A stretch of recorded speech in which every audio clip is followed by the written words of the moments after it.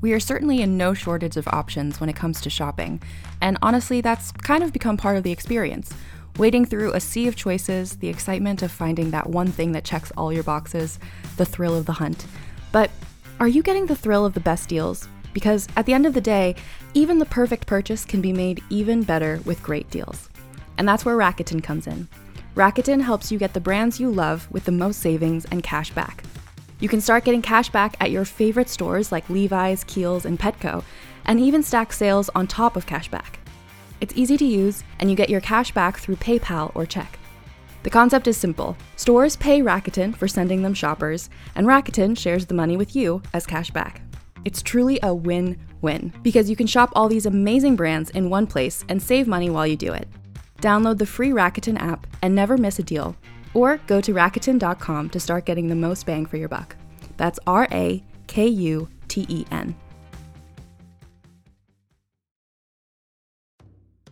Who among us doesn't enjoy a good mystery? And especially when solving it means that I get to bring out my competitive side, even if it's just me against the clock. I just can't wait to uncover all the secrets. So June's Journey is a game that is completely up my alley, and I think you'll love it too.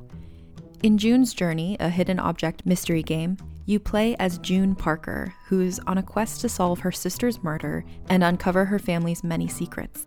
Each chapter brings you deeper into the story, and it's set in the Roaring '20s, so beyond uncovering clues, you get to experience the glitz and glamour of the time.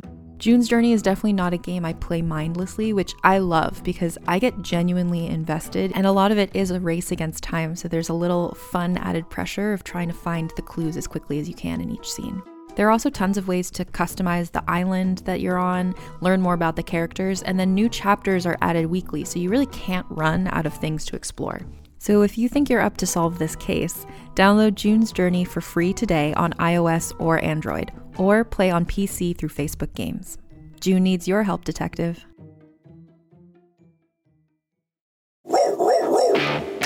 Oh, Tony, baby, you're a mess. Thank Grimes, it's Tuesday. It's time for Trend Lightly. Are you ready? The trending news podcast for anyone who is literally not an absolute virgin. Extremely online, extremely clueless, horny for Bitcoin. Oh, baby. You're in the right place. Now it's time to meet your hosts, the Irish-American Tornado and the real Princess of Wales. We are back. Molly McAleer and Tiffany Maddox. Welcome back, everyone, to Trend Lightly. It's me, Tiffany Scott Maddox, and with me, as always, my lovely co-host, Molly McAleer. Hey, Mols. Hi, honey. Barely hanging on right now. I've been reading the Vanderpump Rules subreddit for 2 days in the dark. Yeah. Which is fine. I needed to relax anyway, but this has been, oof. I mean, before you even ask, that's the about extent to my week that I'm willing to talk about, so. How are you doing, friend? Yeah, not too bad. Not too bad. I had a little visitor this week. It was a small Who's that? dog boy by the name of Sid. Is that the same dog that you posted on your story not that long ago? Yes. And you know what's really funny is he kind of looks a little bit like my dog. And from certain angles, I don't think you'd be able to tell it was a different dog if you're not intimately familiar with not intimately familiar with the dogs. Oh God! But if you're not that familiar with the dogs. But he was so sweet. He's such a good boy. He was a little elderly fellow. He's got a little bit of a hunchback. And he's just so sweet. Oh, and he pisses on his own feet. I don't know. Oh. Yeah. How does a hunchback happen on a dog? Was he standing up too tall?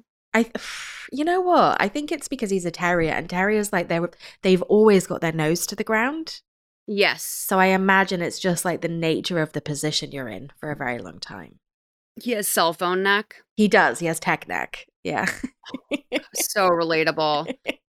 Me too, buddy. So he pees on his feet. He's just an older boy. He is. And he's very sweet, even though he has kind of a grumpy looking face, but he's very sweet. And we had a lovely time. He came for one night and we had lots of cuddles. I let him on the sofa. He could sit on his blanket. And then I got a bit worried in the night that he would be scared in a different place. And so I made him a little bed at the end of my bed. And then we had a little cuddle together. Aww, God know. bless. I know. He's such a lucky boy. snuggle buddies. Yeah. I love that. I'm glad you had an animal friend. I'm watching Pigeon. We've been talking for a little bit before we start. She's still discovering her paws through a shadow right now in the hallway, which was very cute and not helping my fears that I have black mold in my house. I will tell you that. That's not helping my fears. Yeah, the rain has been brutal, dude. The rain has been Still. brutal. Well, the rain stopped, but it just has had some not so nice lingering effects on the home. Right. And yes, like just not so nice effect. Did you know, I mean, speaking of the weather, there were like tornado warnings in Texas this week, and Billy got an email from his job to say, go home now, don't be on the road. Like the storm is going to hit at approximately this time, get to a safe place. And then he got home and Alexa told him that there was a storm on the way. There was a tornado warning. And then when I called him, there was an alert on his phone to say, extreme weather warning. And then the tornado siren started going off. And it really freaked me out because for some reason that week, all week, I'd been on Tornado Talk. Oh, right. And like sometimes I just have to get into storm chasing, like when you go on YouTube and you just have to watch 6 hours of storm chasing. Yeah. And I think I had done that. I'd seen one particularly devastating tornado video. And then, of course, like Billy was at home and there were these sirens going off. I was really scared. And then he was really scared. And he wasn't really scared, but he was pretty scared. And he's not that bad with weather because he lived in Miami for so long. And he's just used to, hurricanes. As he likes to say, he's like, I lived through Andrew. This is nothing. So right. He's like a secret meteorologist. But it was weird. And I was like, oh no, the algorithm. It's telling me what's going to happen. But he's fine. Good. Yeah, no, I mean, it's hard a little bit, right? Like I feel like based off of what I know of tornadoes, which is very little. I've never been in one, never seen one, except for on video and, of course, the movie Twister. Pigeon, please, honey. Sorry, she's like vibrating on the microphone. And then if not that, she's trying to eat the wire. Hey, baby, come on. This is my job. Mommy's at work. I know, mommy's at work. But yeah, no, like the thing with tornadoes, right, is that you really only see the bad ones. You never see the ones that are like, maybe just miss the house or whatever. I think I've seen a couple of those. But it's always the devastation after that you see. Or like the one crazy white man that's willing to stand on his porch way too long. Uh-huh. Those are classic too. But yeah, I'm glad that everything is okay. Yeah. That's very scary. I'm very sensitive, I think, to tornadoes, having grown up in the era of Twister. And there's something really visceral about the way that they look in a way that I think other storms, I think tornadoes and tsunamis both have like disaster movie vibes to them. Yeah. Here's something really fucked up. So there was this guy on YouTube that I used to be friends with back in the day when I used to make YouTube videos. A very, very sweet boy. Really, really kind, made really funny videos, came from kind of a wealthy family. And he died on his way to his graduation in a tornado. Oh my God. Where is he from? Kansas. Again? Oh, that's really sad. Mm-hmm. He basically got pulled out of the car through the sunroof. And his dad was in the car with him. And his dad was fine. His dad survived. But he was on his way either to or from his graduation, and he was pulled out of the car. And he was no seatbelt. I don't know. I'm not sure. It was a Hummer, I think. But anyway, he was missing for days. I remember the search happening, like an unfolding online, and lots of people kind of knew him and knew who he was and were like very concerned. And then then they found him a few days later, and he had sadly passed. His high school graduation. Yeah. Oh Christ. I know. What are the odds? Yeah. No, that's something that definitely tinges your viewpoint for sure. Oh, that's so sad. I know. Well, shout out. Should we link his old page or something? Yeah, it's actually quite sweet because if you go back to it, like I still get notifications because we're still Facebook friends on his birthday and then on the anniversary of his death, and like everybody always goes to his pages and just like shows huge amounts of love. And I think, funnily enough, his sister started vlogging a few years ago and is actually doing pretty well on YouTube. I think she does like beauty stuff, but she's always done lots of videos about him. It's like bittersweet tragedy. But yeah, we will link his page. His name is Wildebeest. I am wondering, do you want your Instagram and Facebook to stay up after you're no longer with us? I do. But you know what's, oh God, the timing of this is fantastic, because the other day I logged into Facebook for the first time in forever. I never ever do. And there was a notification from Facebook saying, make plans for when you pass. Like, who do you want to assign custody of your Facebook page to? And I was like, do you know something I don't? Yeah, that is weird. I'm not on Facebook. I've been locked out of my page for a while, which is fine.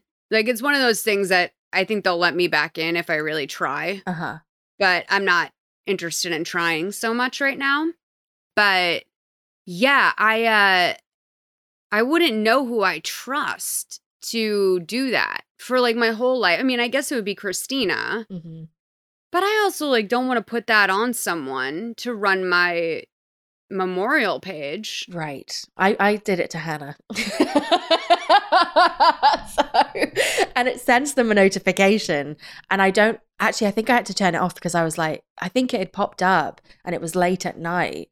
And I didn't want Hannah to get a message to say, Tiffany Maddox has assigned you to be the guardian of her like posthumous page when she dies. Do you accept? Or something. Because then Hannah would have been concerned, because of course she would. Right. Imagine getting that message in the middle of the night. Yeah, no, that's actually, I would take that the wrong way. Uh-huh. Oh, okay. So did she accept? Well, we haven't talked about it, but she does listen to the podcast. So if she does. Hannah, surprise. Surprise. You have inherited a Facebook page? Yes. I mean, I guess part of me wonders too, like, I mean, I hope I live longer than Facebook. Mm-hmm. Yeah. I don't actually really even hope I live that long. That's just how bad I want Facebook to end. Yeah. But yeah, no, by the way, another buyer beware. So, remember Bruce the goose, right? Mm-hmm. So I still have Bruce. I have not bought the beans to fill him yet. They're expensive. The beans just to fill Bruce would be like $45. And I'm like, how much money do I want to put into Bruce? But I have committed to this solving a big problem in my life, which is the backaches at my ex-boyfriend's house because of the dent in his couch. Okay.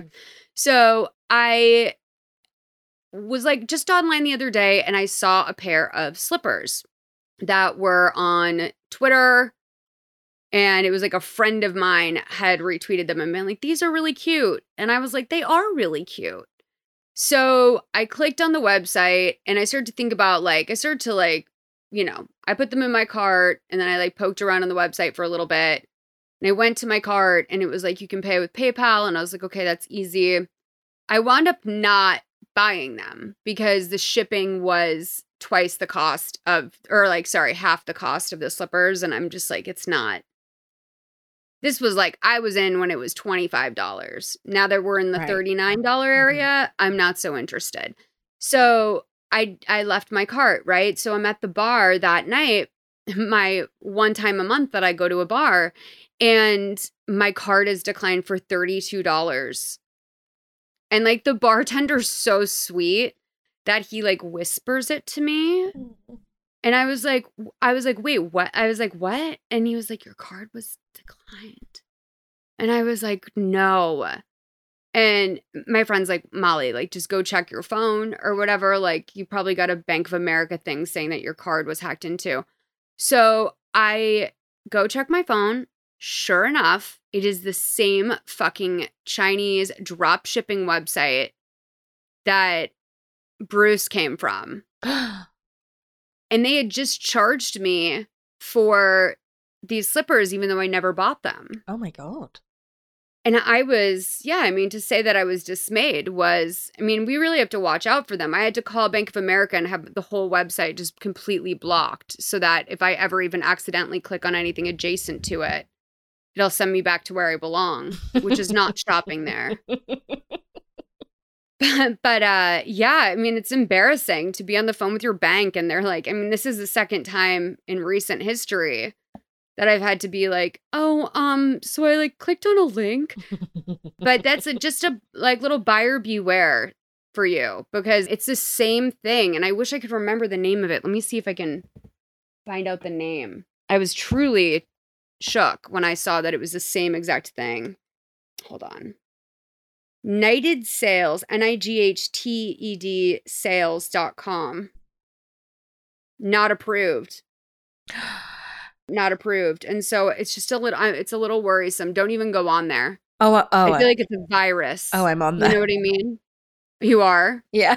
You see what I mean? Where it's like, no, I didn't shop at this like men's necklace company or whatever. Whatever it is. Like if I wanted to buy a necklace for a man, it certainly wouldn't be from that website. But truthfully, I just don't think I want to buy men's necklaces. What were the slippers? Were they the smiley face slides? No, they were, they had strawberries on them. Oh, cute. You know I like anything with fruit. You know that? I mean, you know how I am. I enjoy my produce and I love to, I don't know, there's something very wholesome about it to me. I just love, I love a piece of fruit. I don't know. Or vegetable too. I just think it's some of nature's finest work. I love this website. This is such a one-stop shop. It's like, hi, I need to buy a menstrual relief pad, a bad boy turned good t-shirt, and a long cuddle companion. Where would I find such a thing? Oh, on Knighted Sales. Sure. Do they have a long cuddle companion? Yeah. That's on the front page. Okay, so wait. So, I'm way deeper. Oh, no, okay. So they don't even have, guys, don't buy into it. The weighted plushie, they are not weighted. Gotta weight them yourself. But don't go there. Don't even go. I feel like we're selling this in a way, but I can't stress to you guys enough how much I don't want you on knightedsales.com. Also, this is how you get cursed is like they're selling rose quartz. Guys, this is how you get cursed is you don't buy like, you know, I'm okay actually if you buy some crystals online, right? Like obviously the ideal would be to go and have some emotional connection with this shit or whatever they say, right? But the crystals on knightedsales.com are this is not good. I am looking through this. I mean, really, they've got so many. They've got another goose on here named Ezekiel. Who the fuck is Ezekiel? It's not Bruce, I'll tell you that much. They've got some knockoff Ugg boots. I feel like we're selling Knighted Sales. Fuck. Okay. I'm going to click out. This episode is brought to you by Knighted Sales. Don't even, because like, listen, I'll do some shady ad reads, but this is not one of them, guys. I promise you that if Knighted Sales ever approaches us, I'm going to be really strict about that. I'm going to add that to the list with handguns in the military, the things that I'm not going to promote. But yeah, no. So okay. Let's get into it, babe. Let's do it. Because we've got a fucking show. To anyone who's listening, yes, we're going to cover Tom Schwartz and Ariana. It's probably in our title, the affair between Tom and Raquel. That's going to be our last story. So if you're looking for that, I don't know, fast forward 3.5 hours. And you'll hear what we have to say. But starting off, it's been a year since Womblands. God, it feels like it's been a decade. Doesn't it? And in some ways, time just really flies. But in other ways, it feels like Womblands is so behind us. I honestly, if you'd have asked me to chart where Womblands happened on a map, I would have said 2 months into the big start of the pandemic. Right.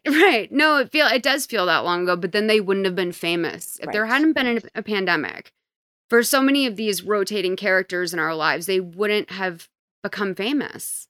I wonder what is the name of this one, of the Wombland person who Chelsea Hart. Chelsea Hart. Modern Warrior. Did Chelsea ever go on her stand-up tour? I was thinking to myself as I was 78 pages into the Bravo Reddit this morning that I should probably look and see what Chelsea's up to. Mm-hmm. I'm sure she went on her tour. I mean, there's got to be at least, I'm very confused about the tour thing because I come from a different time of booking rooms and stuff. It's called like I Am Chelsea Hart or something is her thing. But it's like expensive to rent a room, to afford flights and hotels for each city. I mean, I've been in some rooms where I'm like, every single person here must have bought a meet and greet ticket or this is not profitable. Mhm. But I feel like Chelsea could drum up a good, especially in some of those cities, the way we were talking about like Dalia or whatever, where it's like, yeah, I'm sure if you go to like some random town in like Kentucky, like you're going to sell out a room because no one goes there. Mm. I just found something interesting. I Mm-hmm. didn't know Chelsea had lived or was living in London and has a Mandy.com profile, which is like, for actors. It's for characters. For actors. Oh, for actors. So is that like what would be the equivalent of that? I only know the British ones because that's the ones that I've used for casting. Spotlight is another one. I don't know if that's international, but it's like where you put your, you put up your headshots and you put up your, you put up your skills, accents, dialects. Wow. Oh, and okay. So in Chelsea's Mandy.com profile, they are identifying as female. I've just noticed that on their Instagram. They're non-binary. I wonder if Mandy has non-binary options. Apologies for misgendering. Oh, here are some of the accents. American, Croatian.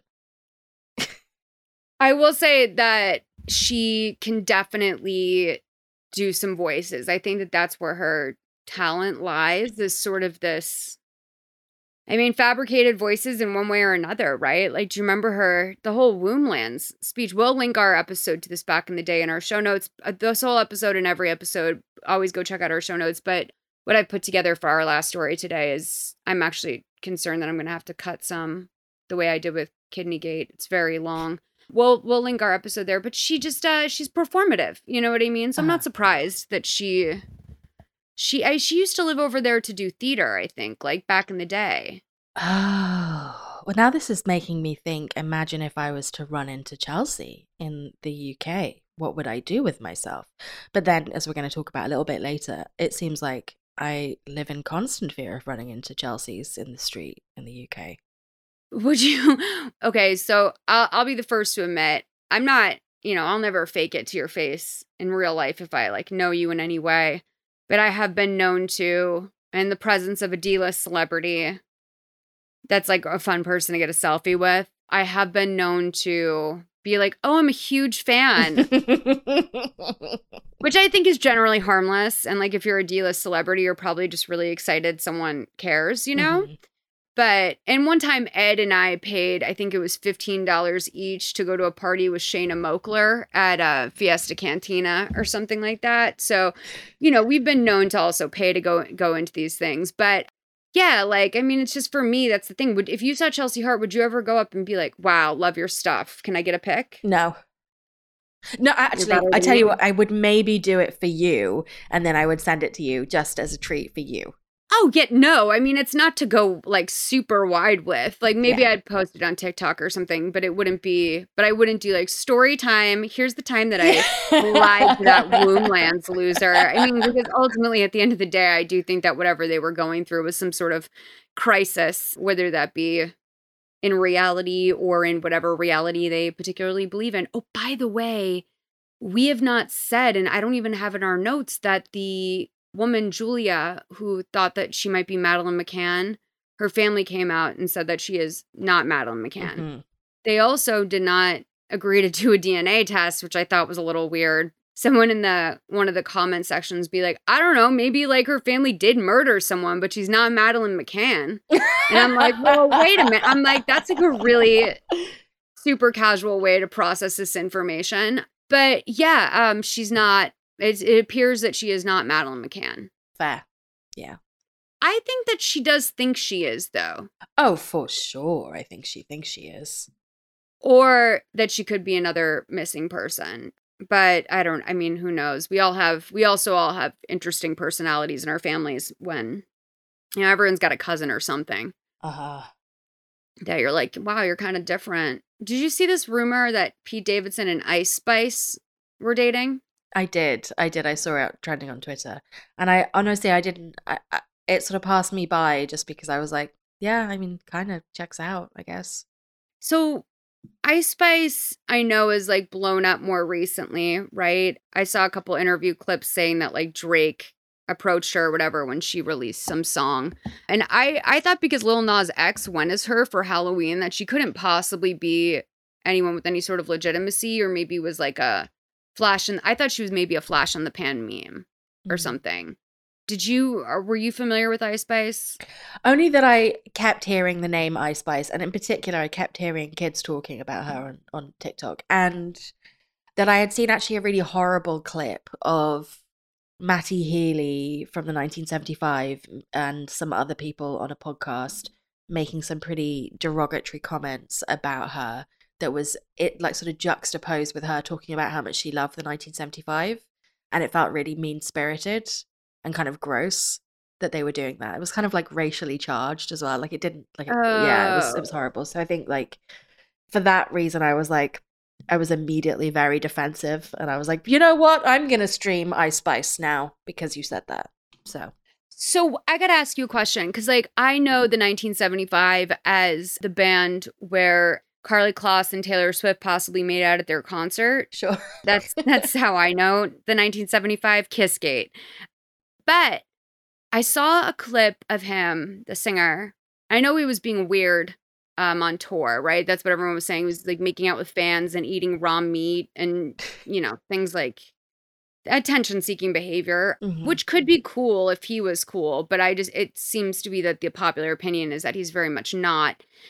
I guess like he had done this interview where he was talking about how Liam and Noel Gallagher need to just stop fighting. They put out like 2 amazing records. And to this day, like all people want is to see the 2 of them perform. And it's pathetic that the 2 of them can't get over their drama to just perform and make new music. Because Liam's at the point where I think he's got it figured out. It seems Liam has a bunch of ghostwriters now that basically write songs in Liam Gallagher font. And some of the new stuff is great. I really, Oasis is one of my favorite bands and has been since I was, probably 11 years old or something. But he was saying like, he's saying that. And I got really pissed because I was like, I don't know who this little fuck is except for Kissgate. But like, if there's one thing I believe in, it's that the Gallagher brothers should be allowed to be mad at each other publicly, drag it out. I don't care if they fight till they die. Like, you always would hope, right, that maybe they'd reconnect on some level. But ultimately, I like that they, as people, as celebrities, they stand for something, and it's that they fucking hate each other's guts. They do. Yeah, it's very true. And have it like, so much passion. It's kind of unbelievable to think about. Like, it always comes down to, don't you think, with siblings, it's something about snacks usually. Yes. Yeah. And I think it's kind of like that. Like, it might have started over a broken toy or something as children. And ever since then. But I learned this about maybe I was the last to know this, but I too was very heavily on Matty Healy Tour Talk for a period, 1975 Tour Talk, and quite a lot of semi-viral sounds came out of that, some of which are really funny, in particular Matty Healy saying things with the mic with the auto-tune voice. So there's the one where he's like, fuck you guys, not you guys, didn't mean you guys, which is actually a good TikTok sound. And there's one where he's like, don't throw menthals on this stage, don't like menthols, which I think is probably the best song he's ever written, truthfully. But yeah, I was heavily on that for a little while. And I was like, who is this guy? Like, where did this come out of? And then I found out, this is going to mean nothing to you, Molly, but I don't know for any of our UK listeners. Tell me if you knew this. Matty Healy's mother is Denise Welch. Denise Welch she's still alive, is a former soap opera actress in like the UK's longest running, most beloved soap, Coronation Street. And then she is also a panelist on Loose Women, which is the UK equivalent of The View, but many steps removed and lower brow. Like The Talk. Yeah, it's if such a thing is possible. I mean, Loose Women it always gives me depression because it reminds me of like being home from school and not watching anything good on TV. But anyway, yeah, that's Matty Healy's mum. And that kind of blew my mind because I saw them in a TikTok or something and I was like, what the fuck? That is crazy. It's like finding out that, like, I don't know, someone's mom is like Lisa Rinna or something. Like someone's famous, but like, and you're like, what the fuck? Yeah, no, exactly. Oh, actually, that's really interesting because that is like, I don't know. I think that that's like a Nepo baby. If I can get behind that a little bit, If Sunny Hostin's baby became famous, her son, what's his name? She always talks about him. It's not Martin, but it's a name that's very proper. And like, she always calls him by it fully. Like, there's no nickname or anything. But wait, Matty Healy, I think that I initially started going on that Oasis rant to say that that's my beef with him because it's what I know of him. But hasn't he done other things that are sort of like microaggressions? Hasn't he always done that sort of thing? Yeah. I'm not too up on the law, but I've heard little compilation clips of him being not particularly nice with these microaggressions and that I Spy stuff. I mean, when I was listening to that clip back, it was, I think, the other people on the podcast that were encouraging it, but they were making some kind of like, they were doing a voice, which was not cool. Yeah, it was just like, it was gross. Some people shouldn't be allowed microphones. And you know what they should do with the microphones? Give them to us so we can have more microphones. That's what I say. Here's a question. And this is, I don't know. I mean, pardon my fucking whiteness, but do you think that at a certain point there's a difference between doing like a voice, the way that I imagine that you mean that, or like a great impression? Because I feel like someone like Ice-T is like almost fair game because he has such a specific cadence. Right. But, or maybe like Chris Rock, who we'll also mention a little bit, like it's almost like that's a Chris Rock impression, right? Yes. But is that okay to do? Well, I think the intent of that is to kind of send up the person as a whole, as opposed to like to mocking their race and background. So I think like if you can do a really like bang on impression of someone, if the idea is like, here is this complete person, then it's like, it's just a different kettle of fish to just making it like a reductive, racially charged stereotype. Yeah, you're right. Wait, what's the street name? Coronation Street? Coronation Street. That's the most British thing I've ever heard. Like, that sounds like, honestly, that is such an unsexy title. Like, it's so, yeah, I mean, is that sexy to you? No. I wouldn't say that like Days of Our Lives is like sexy, but I mean, I guess I'm also thinking of it because I'm coming at it as someone who's probably passively watched that show since I was 5 years old or something. But Days of Our Lives has like this sort of like brooding passion to it. Yeah. Yes. Whereas Coronation Street sounds like a PBS program. Yeah, and the soundtrack to it, what is the word that I'm trying to say? What is theme? The theme? It makes me feel kind of anxious because it makes me think. This episode is sponsored by Factor. Eating better is easy with Factor's delicious ready-to-eat meals. Every fresh, never frozen meal is chef-crafted and dietitian approved. Pop your Factor meal in the micro for just 2 minutes and it's ready to go. No prep, no mess, no dishes to scrub. Factor's flexible when it comes to your schedule, so you can get as much or as little as you need and pause or reschedule it at any time. Each week you can choose from over 35 meal options, including Calorie Smart, Protein Plus, and Keto. I've been doing the keto meals because they don't include wheat. And even though I've never been a keto head before, I have to say that the meals are so filling. Normally, I'm still a little hungry after dinner, but after a Factor dinner, I've been completely satisfied all the way up until bed. Not to mention that it's a lot cheaper than ordering deliveries several days a week because I'm starving and didn't plan my grocery shopping better. Also, there are more than 60 add-ons to help you stay fueled up and feeling good after a long day. What are you waiting for? Get started today and get after your goals. Head to factormeals.com/trend50 and use code TREND50 to get 50% off. That's code TREND50 at factormeals.com/trend50 to get 50% off. As a podcast network, our first priority has always been audio and the stories we're able to share with you. But we also sell merch, and organizing that was made both possible and easy with Shopify. Shopify is the global commerce platform that helps you sell and grow at every stage of your business, from the launch your online shop stage all the way to the did we just hit 1 million orders stage. Whether you're selling scented soap or offering outdoor outfits, Shopify helps you sell everywhere. They have an all-in-one e-commerce platform and in-person POS system, so wherever and whatever you're selling, Shopify's got you covered. With the internet's best converting checkout, 36% better on average compared to other leading commerce platforms, Shopify helps you turn browsers into buyers. Shopify has allowed us to share something tangible with the podcast community we've built here, selling our beanies, sweatshirts, and mugs to fans of our shows without taking up too much time from all the other work we do to bring you even more great content. And it's not just us. Shopify powers 10% of all e-commerce in the US. Shopify is also the global force behind Allbirds, Rothy's, and Brooklinen, and millions of other entrepreneurs of every size across 175 countries. Because businesses that grow with Shopify. Sign up for a $1 per month trial period at shopify.com/realm, all lowercase. Go to shopify.com/REALM now to grow your business, no matter what stage you're in. Shopify.com/realm.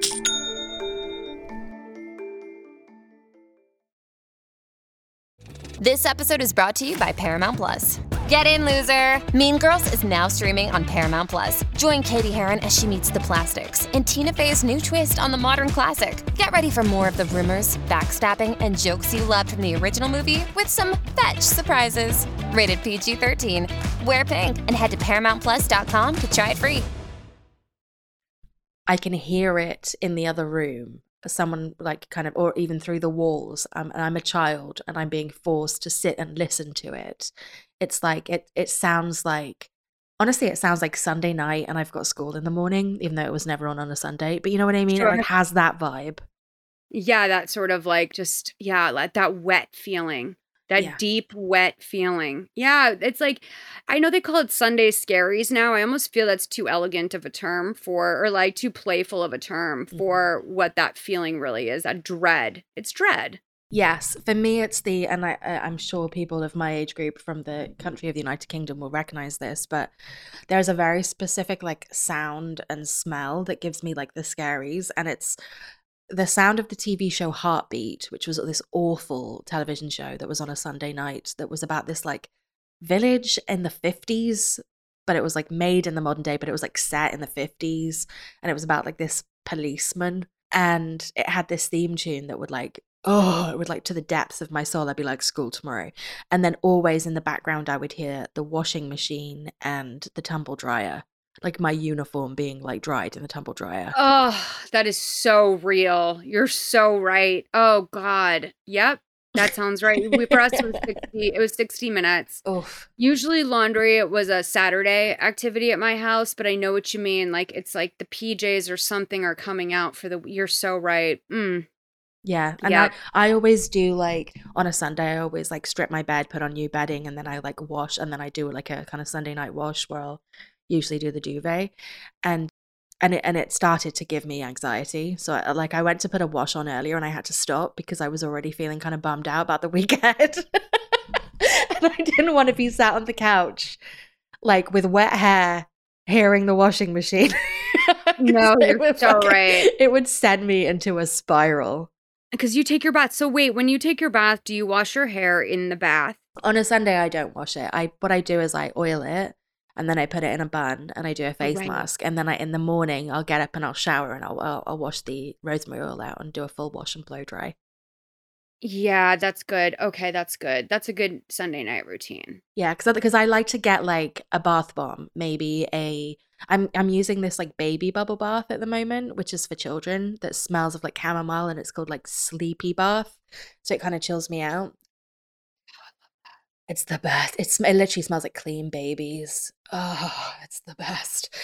And I want to do a face mask, and I don't want to sit in the soup, and I don't want all of the kind of like that to get in my hair. So that's why it's always like, that's my oil day, my hair oil day. Good.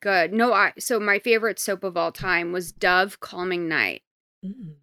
And they pulled it out of stores, and I remember blogging about it, and there was this man, sir, if you're still listening, listen, I will go on your plane now. I have a lot less to lose in terms of me being afraid of my life. But there was this guy who was a private pilot who read my blog, and he bought me an entire case of Dove Calming Night.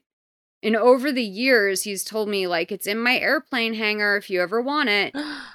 Sir, I have a different email address now, so if you've been emailing about the soap, I'm sorry I missed it. He also used to offer to fly me and I think Ed anywhere we wanted. But I was like, yeah, right. You know, that's how you wind up getting like Natalie Holloway or something. But not to invoke her name. But yeah, I just, I just want to say shout out to him. But it was like this lavender sort of like, it was a calming night. And I still have a little travel size box of it. And I don't know what I'm holding on to it for. Like, this is when they, investigate me after I die. This is going to be one of the things that's like, this soap's been expired for 15 years. Why would she still have this bar of soap? And they'll probably like crack it open to see if there's anything fun in there. But it's like the one thing I have. If I ever use that, that means I'm in some sort of crisis. Like financial crisis, probably. Yeah. Okay. That's how old it is. I mean, to be carrying a piece of soap around for 15 years, it's pretty dark shit. Smells so good. Okay, Tiffany, this is where you can help me out a little on your country. Mm-hmm. So King Charles is evicting Meghan and Harry from Frogmore Cottage so Prince Andrew can move in. Now, Prince Andrew aside, which I don't think we can really do, and we'll get back to it, but Prince Andrew aside, this feels insane to me that they even still had their shit there. Yeah, me too. Like, at worst, this is like your parents turning your high school bedroom into a gym. Like, you don't live there anymore. Mm-hmm. You don't come back. You, in fact, have left for all intents and purposes, have left the family. So, based off of the way your family works, So, like, why? I don't know why this is such a big headline grabber, except for they are headline grabbers, very much so. And King Charles does have his, is it a coronation? What is it called? Is it Coronation Street? He has his he does swearing in. Yes, his coronation. And like, it's a real broke bitch festival. Apparently they can't get anyone to perform. Like, any person who's British and spoken into a microphone has denied to take, to take part in it, which is like a little, they asked Elton John, which I think is crazy because he was Diana's BFF. Mm-hmm. And like, he is like, he was knighted, right? So like, obviously he fucks with them somewhat, but it feels very strange to me that not one famous British person has agreed to do it. You know what they should have? Who? What? When I went to London, I went and saw the Bodyguard, the musical. And it was the chick who played Whitney Houston. I think she was like she's like, I heard your version of like Kelly Clarkson or something. Like Alexandra Burke? Maybe. I don't know. But she was really, really good. And apparently she's one of Prince William's favorite singers. Oh, well, I feel like he's a real whore with music, I'll be honest with you. I feel like Prince William has maybe the most confusing playlist of all time. Mm. But yeah, I think she could do it. When did you go to London? It would have been probably 2014. Okay, Alexandra Burke was doing it 2015, 2016. So I think she was on X Factor, yes, and I think she's got the pipes to pull it off. And she famously, there's a clip of her singing with Beyonce on X Factor. They brought Beyonce in to do a duet with her, and she's like sobbing, crying when Beyonce comes out and she's trying to sing, and like Beyonce's like holding her hand. It's like, it's actually very charming, and it's kind of painful but charming at the same time. One of my faves. So I reckon, yeah, it must have been her. Well, yeah, maybe she would do it. I was rocked by her. I have to tell you, I was bawling my eyes out. Like, I think that they were like, I mean, I feel like I'm just a smiley American bitch to begin with. But I think me like openly weeping in like one of the last rows of The Bodyguard was definitely a sight to be seen. It was so good though.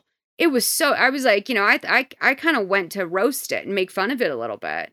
Like, after the fact, I'm walking around the streets of London bawling my eyes out by myself. And they probably were like, what the hell happened to this girl? Do people cry on the street in London?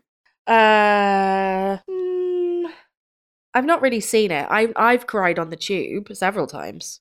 Yeah, it's not a good feeling to cry on the subway. No. I once cried because I was listening to a podcast where someone was talking about the bit from Toy Story 3 where all of the toys almost get incinerated, and I just burst into tears. Oh, honey. Oh, honey, that's so touchy. Yeah. Oh, I'm sorry that happened to you.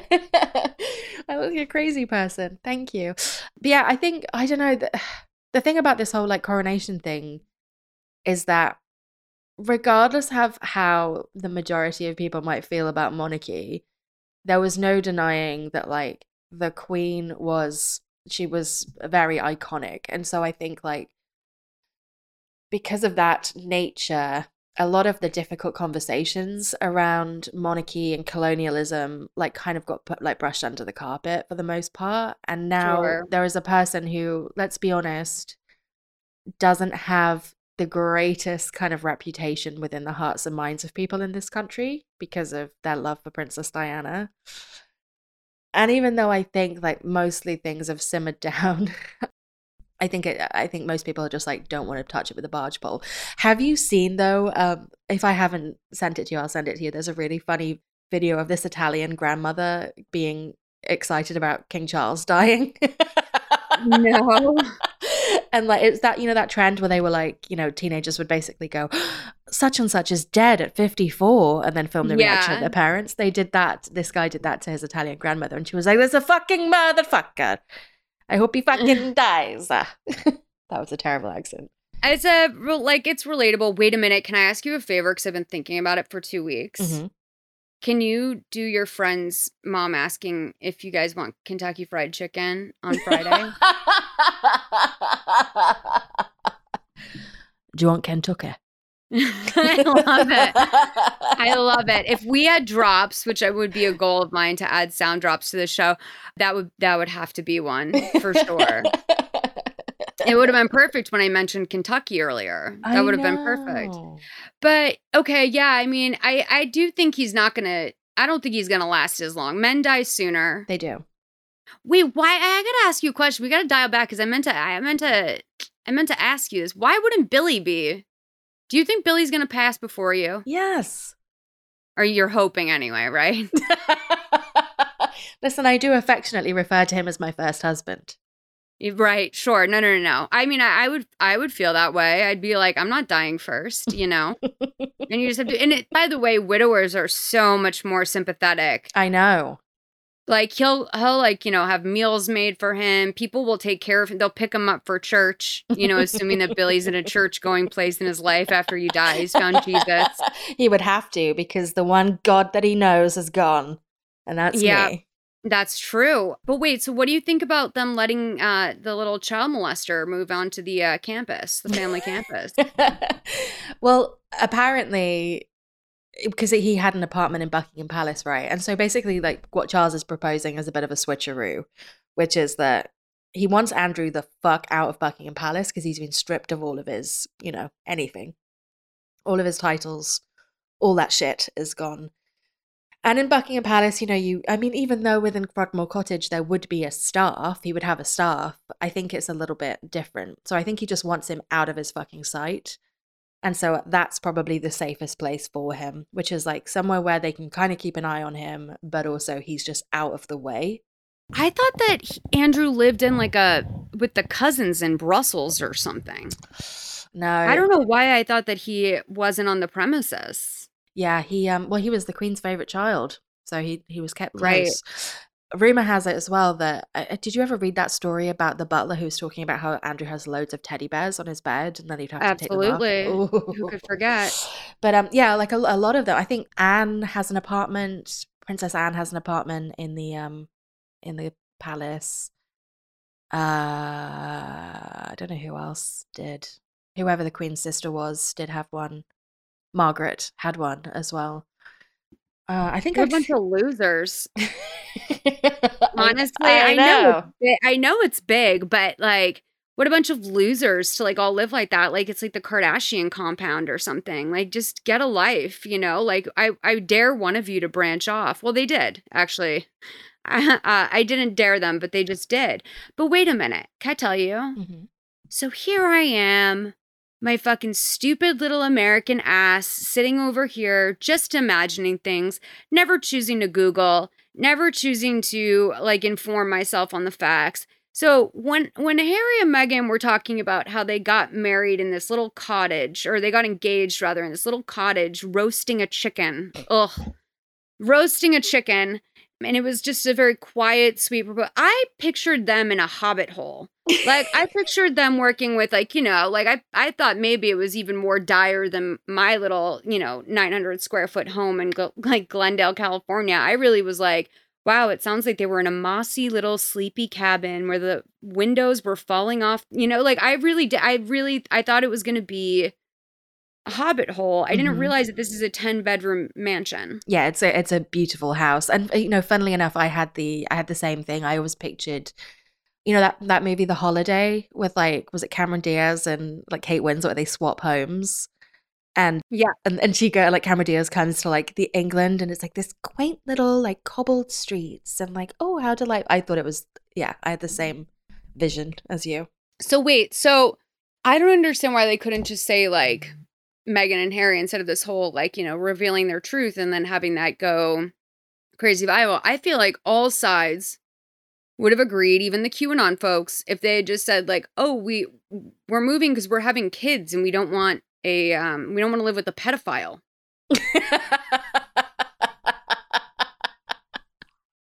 Yeah, they should have said that. I feel like that would have been fair. Everyone would be like, okay, fair enough. You know, fair enough. I know that would have probably made things worse with the Queen, but she would have been like, secretly, I agree.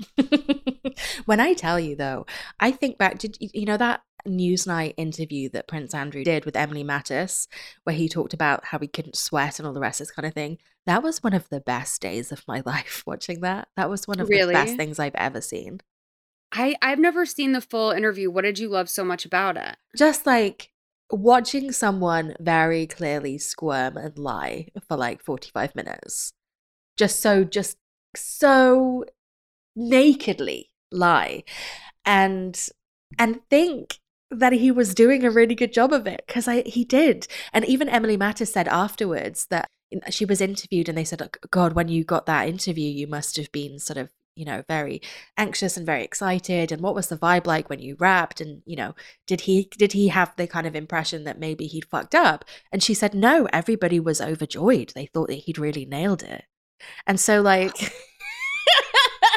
That says so much just about how awkward he is in the day-to-day, that if anyone's like, good, that was good. I mean, I've seen like the clip where he says he can't sweat. Now, I'm going to be honest with you. I don't think I realized that was the Queen's son.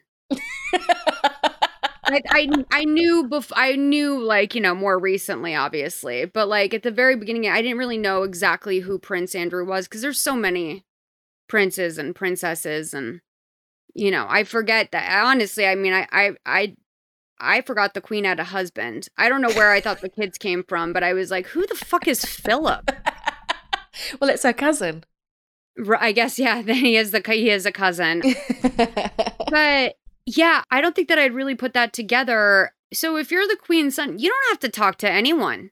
No. Why would he even? I mean, I know why he would do it. It's like he did have some things to clear up, but you'd think that, I mean, when was the last time like Charles gave an interview?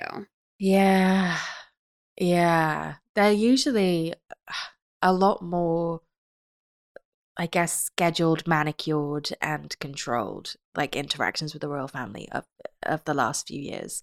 And there have been some really lovely sort of intimate portraits. I remember like when the Queen turned, however fucking old she turned, but when she turned 90 or something, the BBC commissioned a whole series of programming with them, and some of it was really lovely. There was this one show, I forget what it was, but it was like an hour-long documentary, which was her watching like home movies of like the things that they'd filmed that had never been seen before, and they were watching it. It was her and Charles like sat next to each other with a projector in this like sort of in this room, and it was like them as, you know, her kids as babies and all the rest of this kind of thing. And it was actually quite intimate, but that it felt quite heavily produced.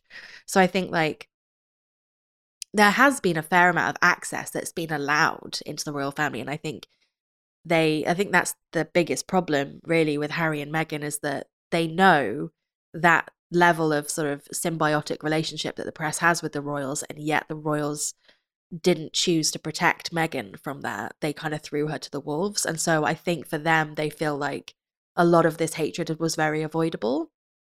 And that's why they've essentially turned their back, because they do shit like that all the time. You know, they sit down with ITV whenever there's a big announcement, and they do a kind of sit down interview with a very trusted older broadcaster who does a very kind of sanitized but sort of quite lovely interview. And so Charles does that kind of stuff quite frequently. But for it to be on Newsnight felt actually a little bit like unmanageable. Like it didn't feel, or maybe they thought because it was the BBC that maybe there would be a level of safety there. But yeah, I mean, that's my thought on it, really. Oh God. I mean, gross. Meanwhile, like, we're over here in America being like, can you believe that Joe Biden and Jill Biden both ordered rigatoni at dinner? Like, this is, can we get into this really quick? This is not in our notes, and I'm so sorry, and this is why you're going to have to fast forward so far for the Vanderpump Rules story. But, like, it was a whole thing this week. Maybe it was the end of, I think it was this week. So Joe and Jill went out to dinner, and they both ordered rigatoni and glasses of red wine. Delicious. And for some reason, everyone was like, the whole point, and this is where I start to get furious with people, especially foodies, because at a certain point I find talking about food so exhausting.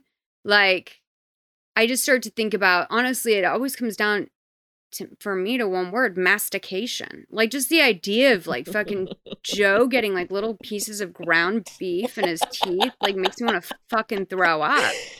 Like, I've eaten rigatoni before. I know sometimes you get a little, like, you know, like a bolognese. Like, sometimes you're going to get a little bit, and like, yeah, on the way home, you're like, you know, cleaning it out of your molars with your tongue, right?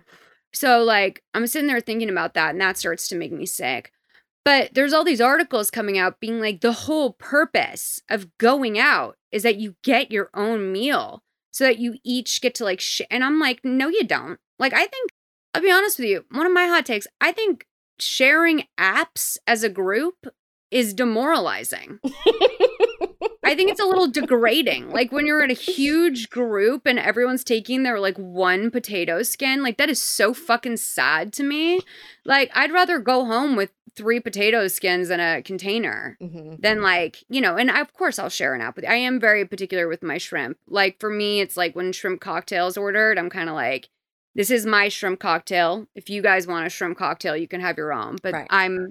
I'm doing a shrimp cocktail and a salad, you know, or a soup or something. I'm not doing like the whole meal.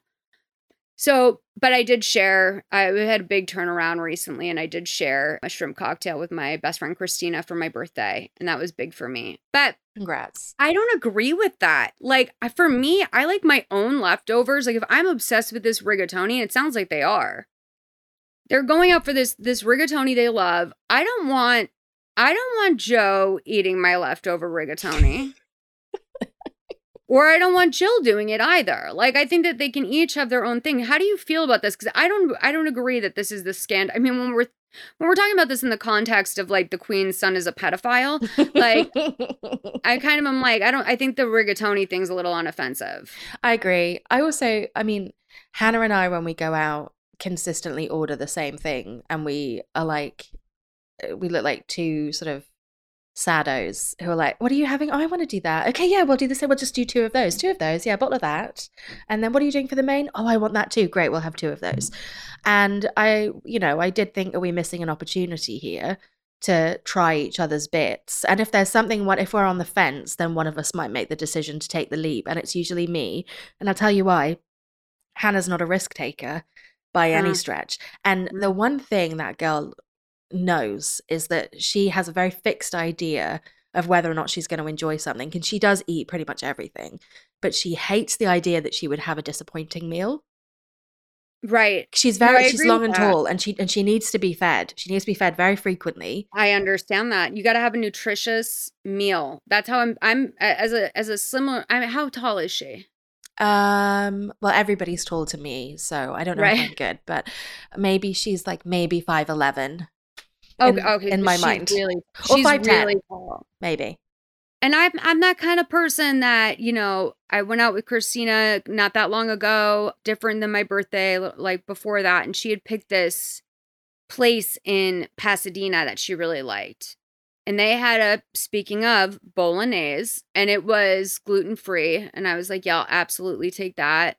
And I just thanked her at the end of the meal. And I was like, thank you for picking this place. This is a very nutrient-dense place. I love getting my nutrients in one meal. It really does fill you up, So I appreciate you looking out for your friends that are tall and on the slender side, because we need our nutrients in order to keep doing our sports, whatever our sports may look like, Yeah, for Hannah it's hockey. She's a hockey girl, but sometimes she plays netball.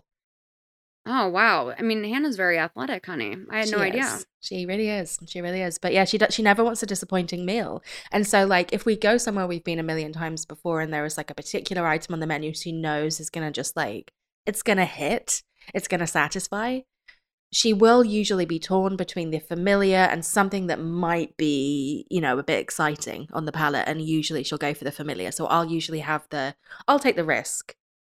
I'll totally take the risk. I'll take that hit. Isn't it true, though, of like most great restaurants that they kind of have like one or two dishes they do exceptionally? Yeah. If they're smart, they stick to that. Like In-N-Out has the perfect business model. Same with Five Guys. I don't like Five Guys, but I appreciate their model. All right, I'm sorry. I'd say I didn't care for it the one time I had it. I was kind of underwhelmed. But they have like a clean, simple menu. And I think that most great places have like Great places have max 8 items on the menu. Mm-hmm.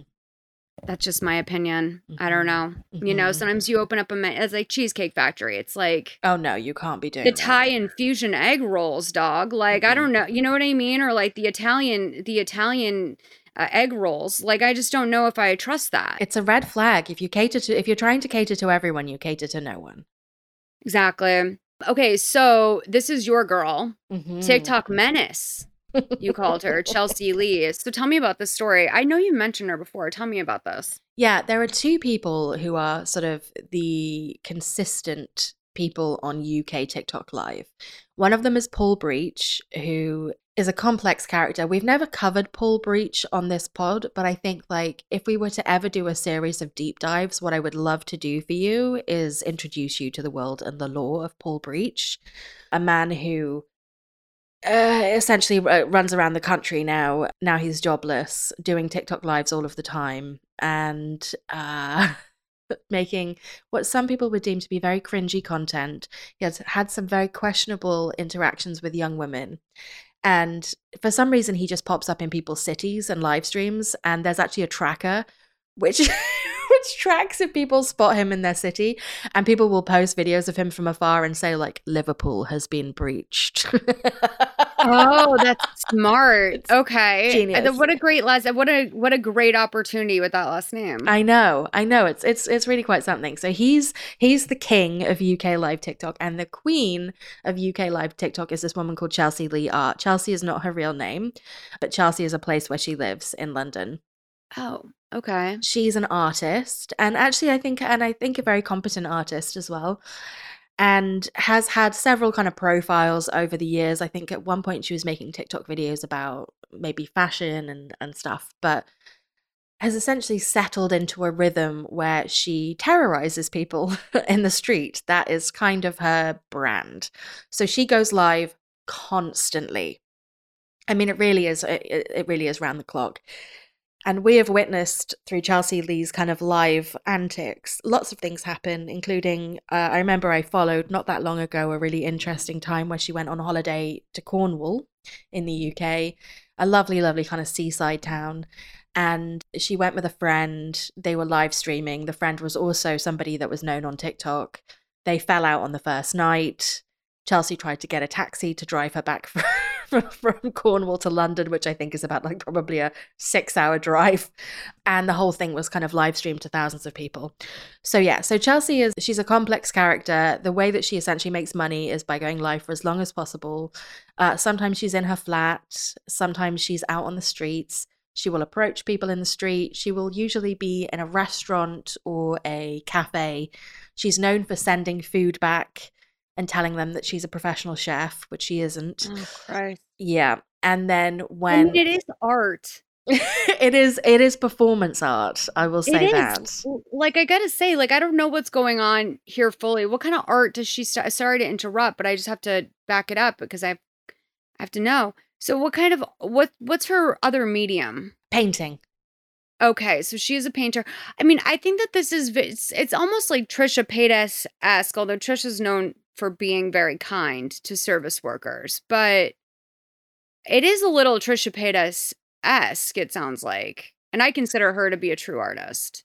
Yeah, it's quite something. I would say that yes, she's there in the public spaces to get content for the live stream, and really is to provoke a reaction from the people who are watching her, because that's what the people expect of her, is that she's going to send a plate of food back and then she's going to kick off about it, and then somebody's probably going to ask her to leave, and then she's going to go and do what she does always, which is say, I'm number 1 in the UK, darling, 43 million in the bank, I'm TikTok famous, I work for TikTok, I'm in the public eye.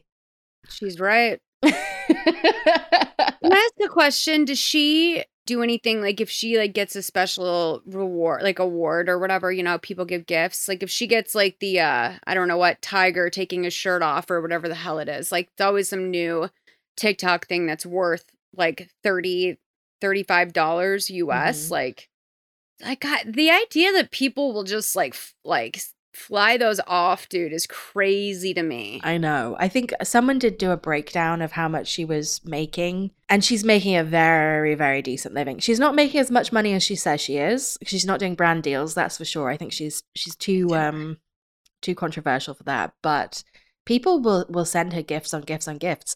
I did once see a video of her opening her PO box, and people were sending her like heartfelt letters and cards, and she was opening the cards and immediately tipping them upside down. She goes, "There's no money in this one, darling." Over and over again. Like she just was expecting people to send her cash in the post, which I thought was kind of funny. She's a challenging figure. She's a very divisive figure.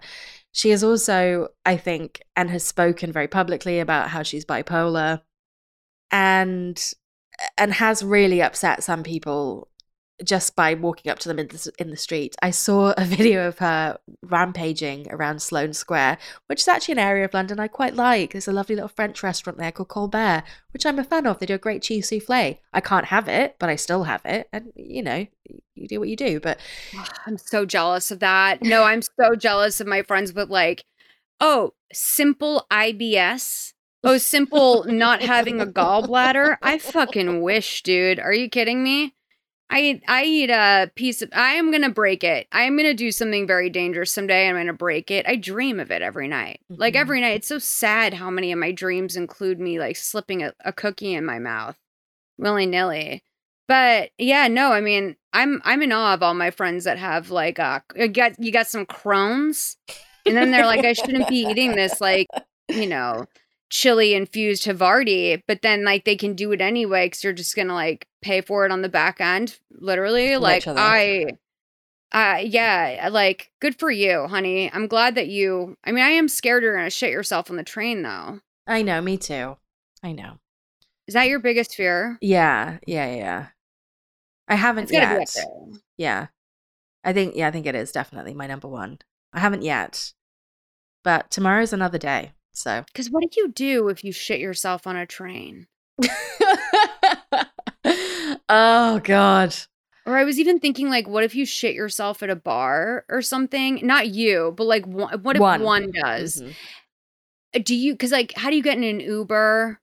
Like, you obviously have to like, you can't disclose that you've shot yourself. But it's not going to take too long to figure out that mystery. Mm-hmm. And when you're sitting in like pants, assuming your pants are made of sort of any sort of fabric, you can't sit in your own shit in a Uber. No. Though, did I ever tell you? They get mad if you throw up. A friend of mine, his driving instructor many years ago shat himself on the way to pick him up for his lesson, and when he got in the car he was sat on a carrier bag, and then he told him that he'd had an accident and that's why he was on the carrier bag, and Tom was like, You could have cancelled. I literally don't need to drive that badly. So was he sitting in his own shit in the car while your friend was supposed to be driving? Yeah, they just rolled the windows down and carried on. Now, wait a minute. Was the driving instructor his literal best friend? No, Like, I can't imagine. I mean, like, there's even like good friends that I would put up with something like that from, where I'd be like, I'm pretty relaxed, like, and also if someone's in a situation I wouldn't want to be in, I'm like, don't even worry about it. We won't ever talk about it. But okay, so anyway, sorry, I've completely derailed this. But okay, so Chelsea is famous. She's famous. She's very famous, darling. She's very famous. She likes to harass people on live. Like that's all it is. It terrifies me to my core. I've seen her go up and accost strangers and basically scream at them in the street. And it is to get a reaction, because if she gets a reaction, she'll get into a kind of some sort of confrontation, which can be live streamed, which people love. They lap up, they'll gift, it is what it is.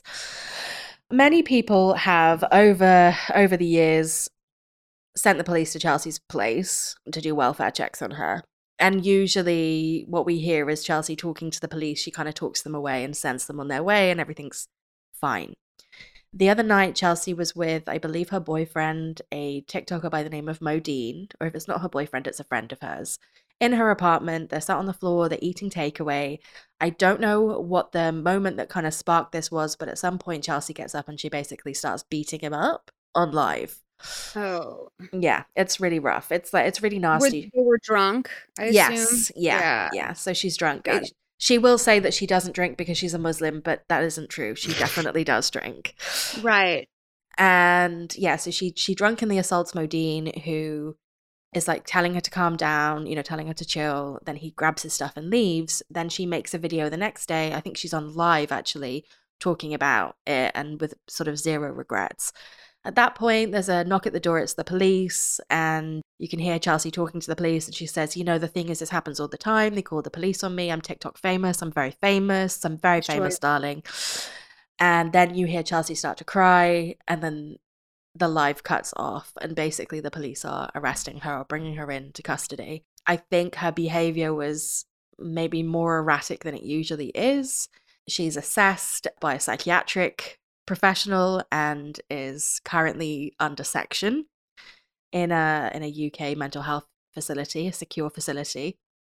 And what people have been doing, other people who are in this little kind of circle of UK TikTok menaces, is going down. They found the place where Chelsea is, knocking on the window and talking to her through the window and live streaming it for clout, essentially doxing her. Oh.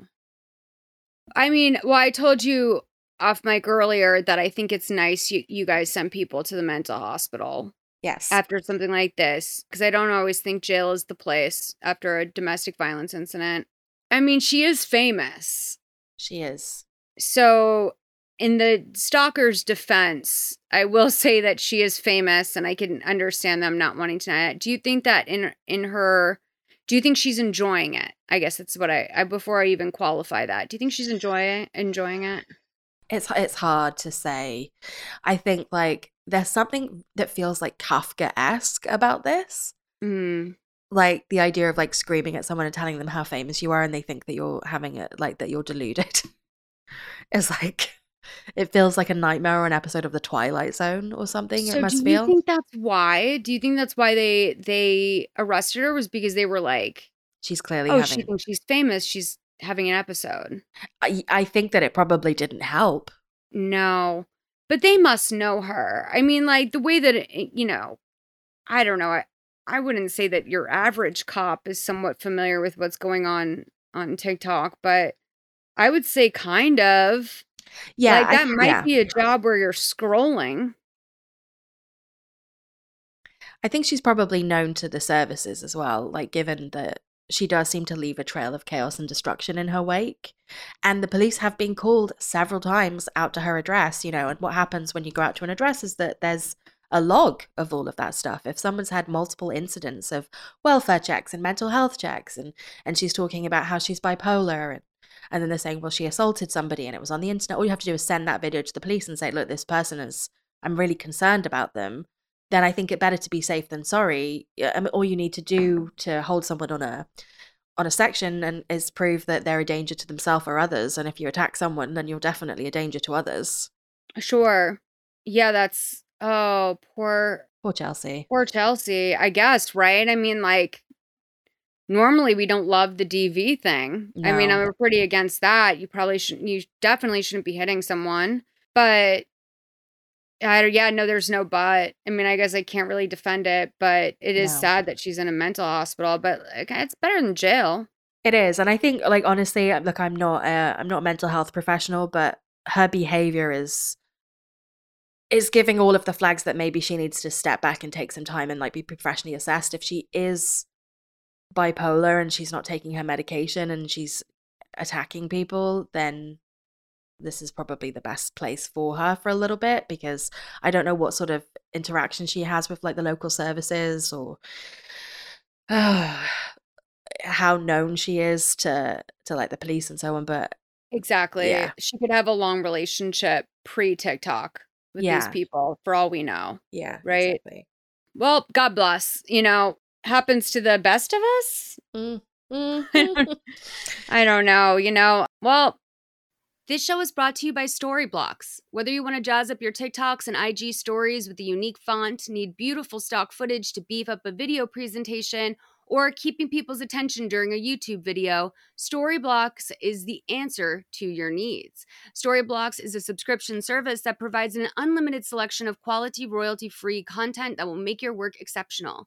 HD and 4K footage, music, sound effects, and templates that are all at the tip of your fingers. So if I needed an HD quality video of a woman eating a salad, or background music that isn't like the ones that you hear over and over again on social media or YouTube, I'd simply type that into Storyblocks and it'll come right up. With monthly or annual plans, the prices on Storyblocks are predictable, meaning that none of that a la carte stuff that you run into on royalty-free sites is the case with Storyblocks. It's all same price. All of the content on Storyblocks has clear-cut licensing and coverage, meaning that there's no royalties or legal jargon to sift through. Enhance the quality of your editing in the easiest way possible in your favorite editing program with pre-made motion graphic templates.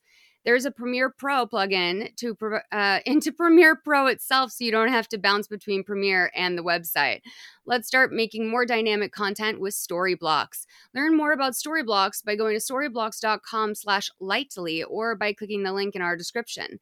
That's Storyblocks, StoryBlocks.com/lightly. So, scandal in the Bravo world. Dun dun dun. Yeah, and this is why I think I do think I smell. So, Tom Sandoval and Ariana Madix, famous couple from the show. Tom started out dating Kristen, who is one of the original gals. Season 2 comes around.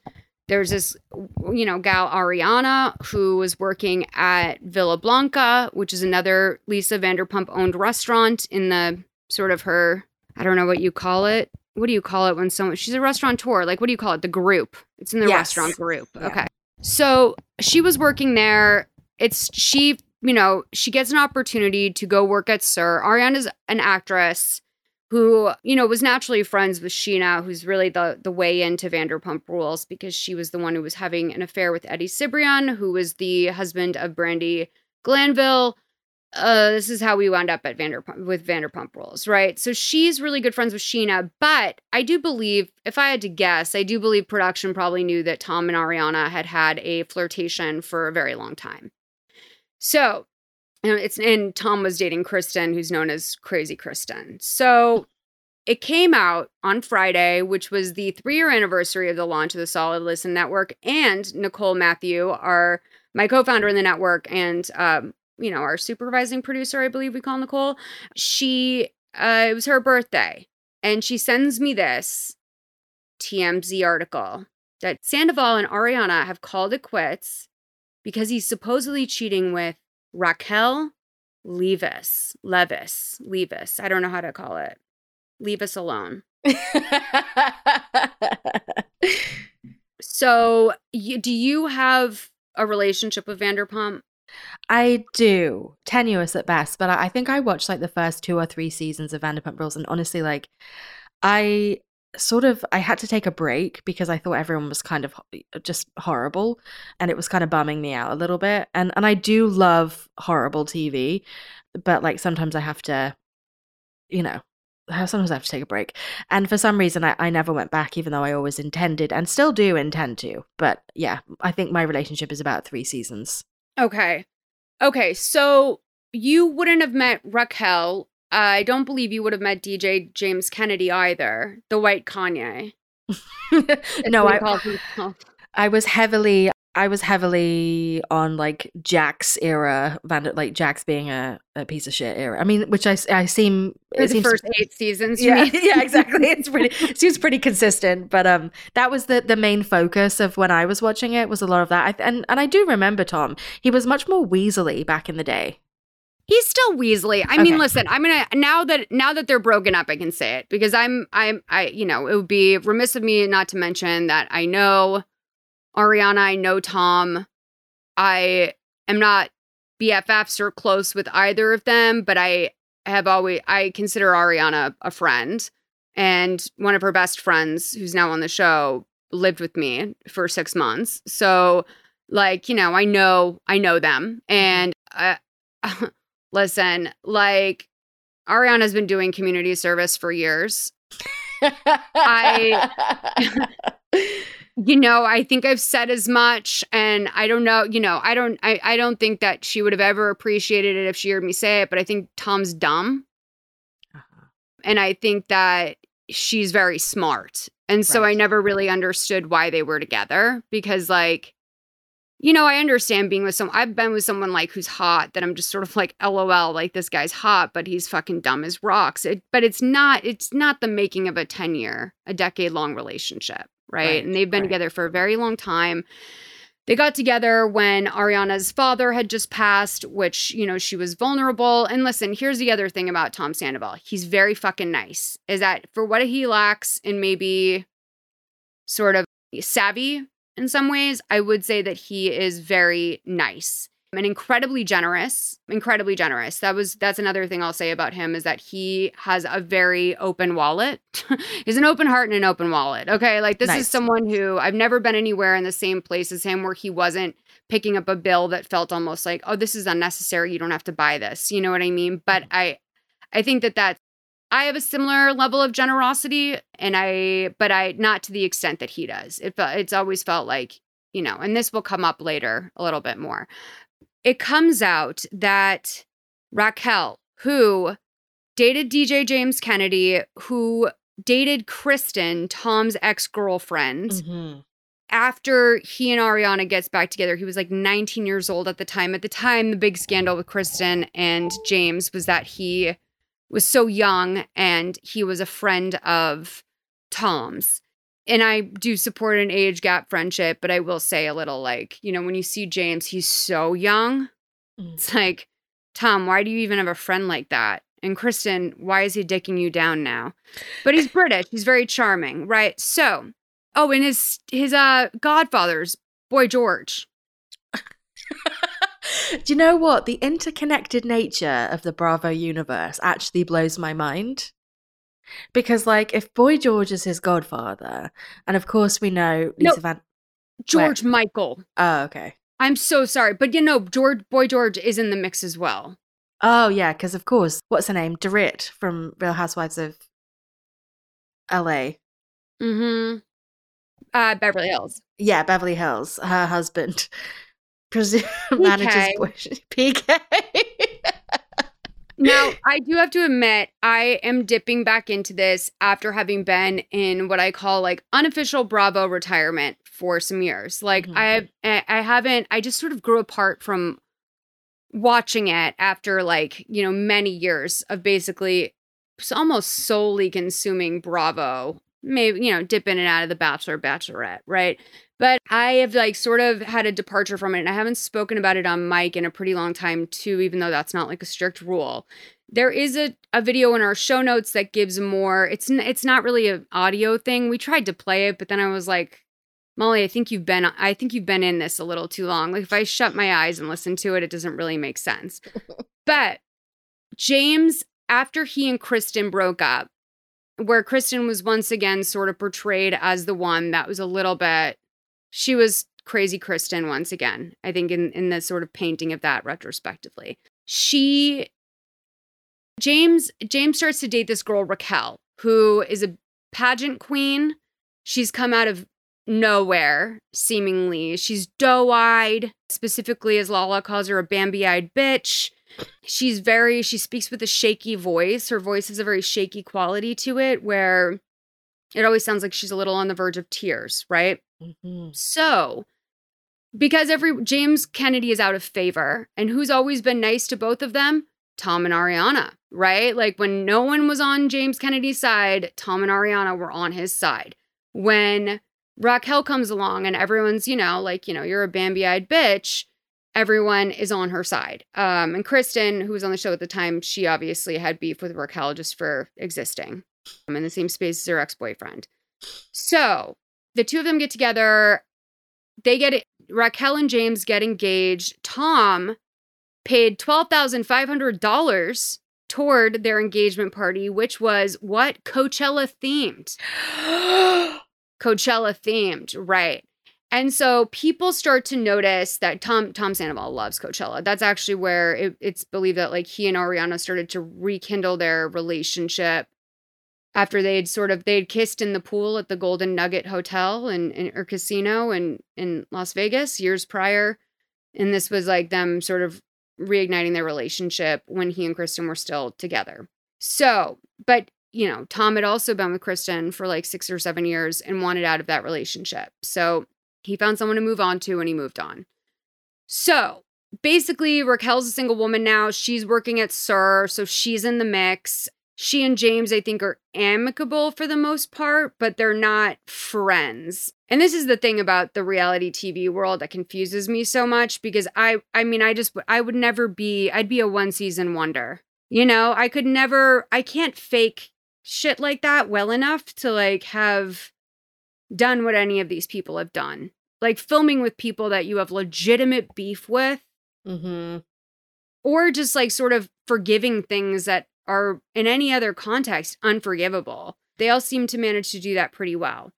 So Raquel and Tom, one of the things that happens is, Tom had a very famous piece written about him where Tom said he brings a reporter to Coachella and he says to her, do you want the best seat in the house? And he threw the reporter up on his shoulders. This is Tom's signature move is to put a chick on his shoulders at a concert. So when they're at Life is Beautiful with Ariana, Tom puts Raquel up on his shoulders. So in retrospectively, you look at it and you're like, oh, game over, right? But Ariana's secure. She's cool. They've been in a really long relationship. They own a fucking house. Why would she care, right? So we find out that it seems like the Vanderpump production might have known because they sort of start to hint toward the fact that not only is Raquel single, but she's blowing through the friend group. No pun intended. She went on a date with Peter, who's the perpetually single friend of theirs, who's the manager at SUR, her boss, I guess. She had sort of walked up to Schwartz drunkenly in the episode that aired on March 1st and said do you want to make out? And this is at a concert for Tom's band, which is Tom Sandoval and the Most Extras. Now, this is a cover band that they do Jesse's Girl was the one I think they got the rights to do on Vanderpump Rules. Maybe because it was parody, because he was singing I Want to Fuck Schwartzy's Mom or something. That's maybe why they were able to get the rights to it, because it's legally parody. But they do 80s sort of yacht rock type hits, okay? Mm-hmm. So that thing existed where Tom Schwartz, he's divorced now from Katie, who's also on the show, and Raquel made the move on him. Well, turns out back at the last Coachella, which was in April, due to the pandemic, it was the Coachella schedule, I think, was sped up or slowed down a little bit. I know it was in October one year. It's like the Met Gala a little bit, the way that they sort of smushed it around. I guess that at Coachella last year, there in April that there had been a DeuxMoi blind item that said that Tom was making out with Raquel at Coachella. And everyone assumes it's Tom Schwartz, who's a co-owner in Schwartz and Sandy's, which is the restaurant that coincidentally I had eaten at last week and I had mentioned on the show. It was okay. Now I'm going to be honest. I don't lie to you guys, but I'm going to be 100% truthful. I was being polite. My salad was awful and none of us took home leftovers. I don't know if I told you guys that, but now I'm just going to be honest with you, but please leave them alone. You have to speak your truth. It's a whole staff of people, right? But it was similar to, for a restaurant Lisa didn't own, it sure tasted like it was a restaurant that Lisa owned, where it's sort of known for its lackluster food and you're really there for the ambiance and proximity to reality TV. So it now appears that the interaction with Schwartz and Raquel at the Tom Sandoval and the Most Extras concert was another red herring for that adds on to the red herring of like Tom and Raquel were seen making out at Coachella. It's not Tom Schwartz, it's Tom Sandoval. So this has possibly been going on for as long as almost a year. And James Kennedy had written into DeuxMoi and said like, oh, it's worse than you think. Like this has been going on for at least 7 months. Well, it's been going on longer than that, it appears. I apologize if I'm skipping past through this too much, but I just have a lot to get to. So people are starting to put together the breadcrumbs a little bit. I want to throw out this. Okay, so this is how Ariana found out about the affair. Ariana found out because she was at yet another show of Tom Sandoval and the Most Extras. And it was on the first, probably, I believe Kristen, his ex-girlfriend, was with Ariana at the show. And Tom's phone fell out of his pocket while he was performing. And there was a rumor that Ariana had interrupted the show. I didn't believe that to be true. And then there's now a TikTok that had come out saying from a guy who was there who said like that she did not interrupt the show, but that after the show, she had left the bathroom and was sort of, people could hear her saying something about Tom's phone. So what happened is when the phone fell out, and of course, if she's with Kristen she's a bounty hunter, okay? And the bounty is anything that a man has done wrong to her or anyone she knows. So, like, it just coincidentally, at the same time that Tom's performing and Raquel is in New York with Sheena doing Watch What Happens Live, Raquel had sent Tom a video of her masturbating on FaceTime with him. And you know what's going to surprise you? This isn't even the first video of a Vanderpump Rules star masturbating. That has gone wide. Wait, what was the first? Stassi. It happened to Stassi. Do you remember? It was so Stassi had sent a video like that to Frank. And then like Lisa, I guess, had paid TMZ, or I guess she had paid Frank $900 to not sell the video, which is like a very low price tag for a video like that. Yeah, add a couple zeros there, my friend. I mean, Stassi is like, you know what I mean? Stassi is like, she's problematic, and she was fired for the show for a reason, but she's truly beautiful. You know what I mean? Like, I feel like people would have probably loved to see that. So, and she's iconic in the Vanderpump Rules universe. Like, 100%. She's the one I remember, Stassi and Jax, my two problematic souls. 100%. So, this video, like, you know, obviously was a sign. Ariana breaks up with Tom basically immediately. It's over. It's unclear. He still has his stuff at the house. He had taken out a second mortgage, and I missed this because I haven't watched the show this season. But he, in order to start Schwartz and Sandy's, had taken out a second mortgage on the home, which is not great for Ariana's finances. And she seemed unbothered by this, from what I've gathered, because, like, you know, she thought this was her partner of 10 years. Like, this wasn't going to be a thing. And she believed in the success of his restaurant, which she has every reason to believe in, because, I mean, especially now that I know the location, I'm like, come on, this is a, you know, actually not that bad of a business move for Tom, you know, Sandoval. So and Ariana, please get a lawyer. I know you're not listening to this and you shouldn't, but if, I'll tell our mutual friend. So anyway, so where we are right now, she broke up with him. So we find out that when Scheana finds out, who again is traveling with Raquel throughout New York doing all this press, she and Raquel were at a bar and she apparently punched her in the face, leaving her with a black eye. This was just a few days ago.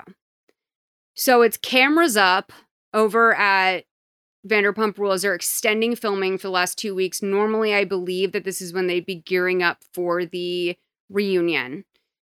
And it's just not time yet. There's simply more to unfold. And also, it is crazy because of all of the little Easter eggs production has done that have sort of made it seem like maybe there's something going on with Tom and Raquel. Like there's a moment where, I think Katie told Scheana and Scheana had repeated it to Tom that apparently he and Ariana were in a open relationship, which Ariana then went on Twitter to be like, no, I thought you guys would know, like, I'm bisexual. I'm not cool enough to have a open relationship. Like, no way.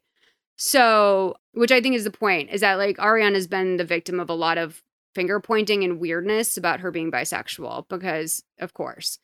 So we find out that this might be true. This black eye seems to be all but confirmed. Scheana actually showed up to Ariana's house. There was a picture of the three girls, Katie, Scheana, and Kristen, who also was fired for the same sort of racism scandal that Stassi was. They were fired at the same time. Kristen, of all people, she and Ariana are close now, considering how their friendship started. This is weird, right? But they're very close. So Kristen comes out. She's the person you probably want around during a breakup because she's just, Kristen's a shark. So it seems that Scheana, in the pictures where they're all showing up with flowers and rosé or whatever, Scheana has bruises on her knuckles. Ooh. So, yeah. Then we find out, okay, so one of the other Easter eggs I want to add in there is that there was a little pile of jewelry shown. And that on Vanderpump Rules, they always do like sad little cutaways of B-roll to things in their apartments. It's just like a fucking Taco Bell bag and like an empty cup. Yeah. It just always looks like they always like zoom in. Some great cameraman has just from day one known that like the weird filth in the backgrounds of all their apartment is like sort of the funniest part of the show. So this little pile of jewelry and a woman's Venus razor were on his counter at Schwartz's place. Now, because one of the things that was in that pile was an earring that is known to belong to Sandoval that is a lightning bolt charm. Mm. A lightning bolt. Now, pay attention to that. So, this lightning bolt thing was there with like a bunch of like a pair of earrings in there, I think were also known to be Raquel's. So, people were suspecting that Sandoval may have been using his apartment as a fuck pad for his affair with Raquel. Okay. So, meanwhile, we cut to this, and I want to play this because this is probably more interesting to me. So, why would Schwartz fall on the sword? We don't know the answer to this yet, and I do want to know, and I have theories, but I want to know why Schwartz feels as someone who was just divorced from his wife, who he was in a relationship with when the show started, throughout the entire show, them getting married, Tom's sort of ups and downs, cheating on Katie over the years. I mean, yes, it was possible that Katie motorboated a dick, whatever that means, but for the most part, Katie was let's just say, I'm going to be generous and say, Katie has never come off as a great person on the show. In fact, like she's come off as somewhat miserable. When you pull back and you look at it, you say, okay, but she was with this guy who also is sort of like that bumbling, lovable idiot, which is infuriating because like no one is more infuriating than the guy who just, it's like, oh, well, he wouldn't know any better. Like, you know what I mean? That's just, it's like infuriating, right? So Schwartz fell on the sword for the Coachella thing, possibly. He, obviously, I don't think it was any news to Katie that, like, he was probably messing around with people pretty quickly, if not during their marriage, right? Like, but pretty quickly after. But Raquel, in this newest episode, there's this thing with them, maybe her asking him if he wants to make out. They didn't do it. Schwartz's only question in response to that was, are we still filming? Which is very sus. But we see that on this newest press tour, Schwartz has been standing next to Sandoval in a lot of interviews where he's being asked whether or not he is hooking up with Raquel. And Schwartz every time takes this on the chin. I want to play this one interview clip between them where Sandoval's looking at him with this sort of like sly smile on his face. He's almost enjoying it too much as Schwartz has to field these questions. Okay, I'm going to play the clip. Yeah, I mean, listen, do I regret it? Is that what you're asking?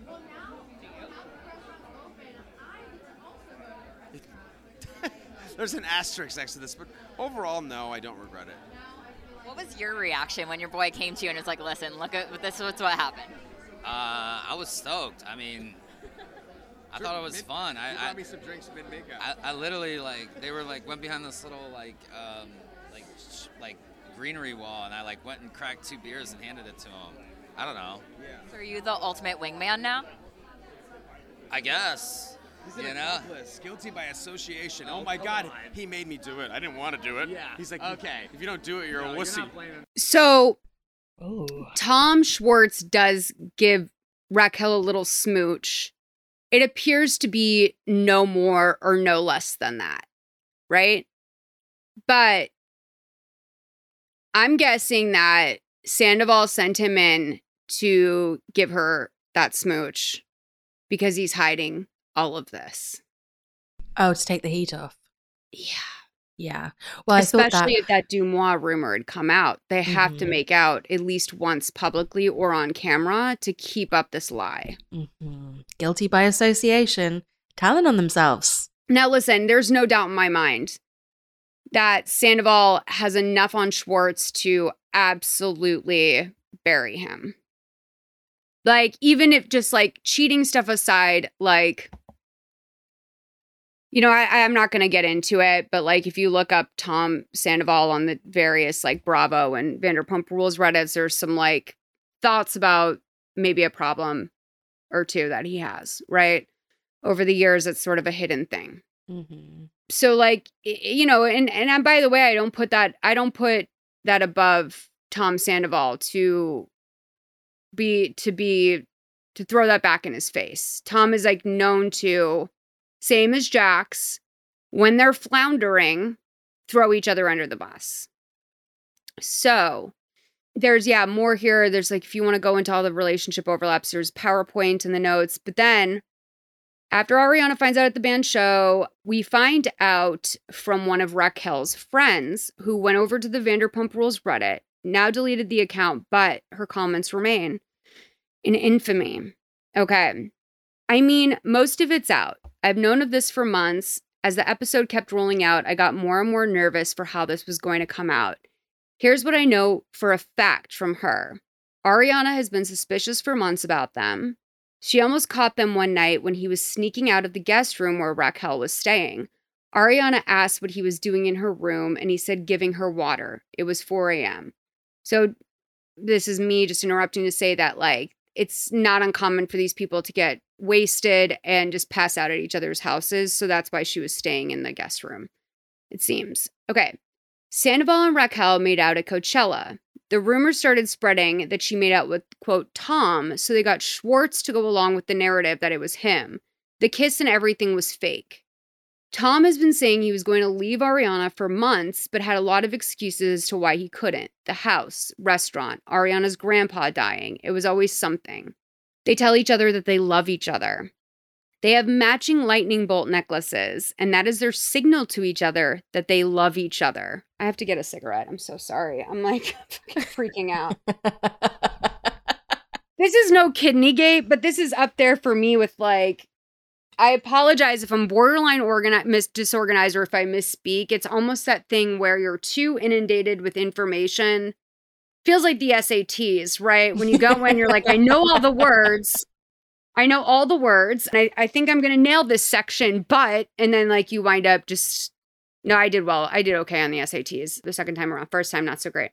So anyway, they have matching lightning bolt necklaces. That's their signal. Okay. So Raquel has shared with a few friends about this, including me, but no castmates except for Schwartz. The band knew because they would frequently hook up after shows.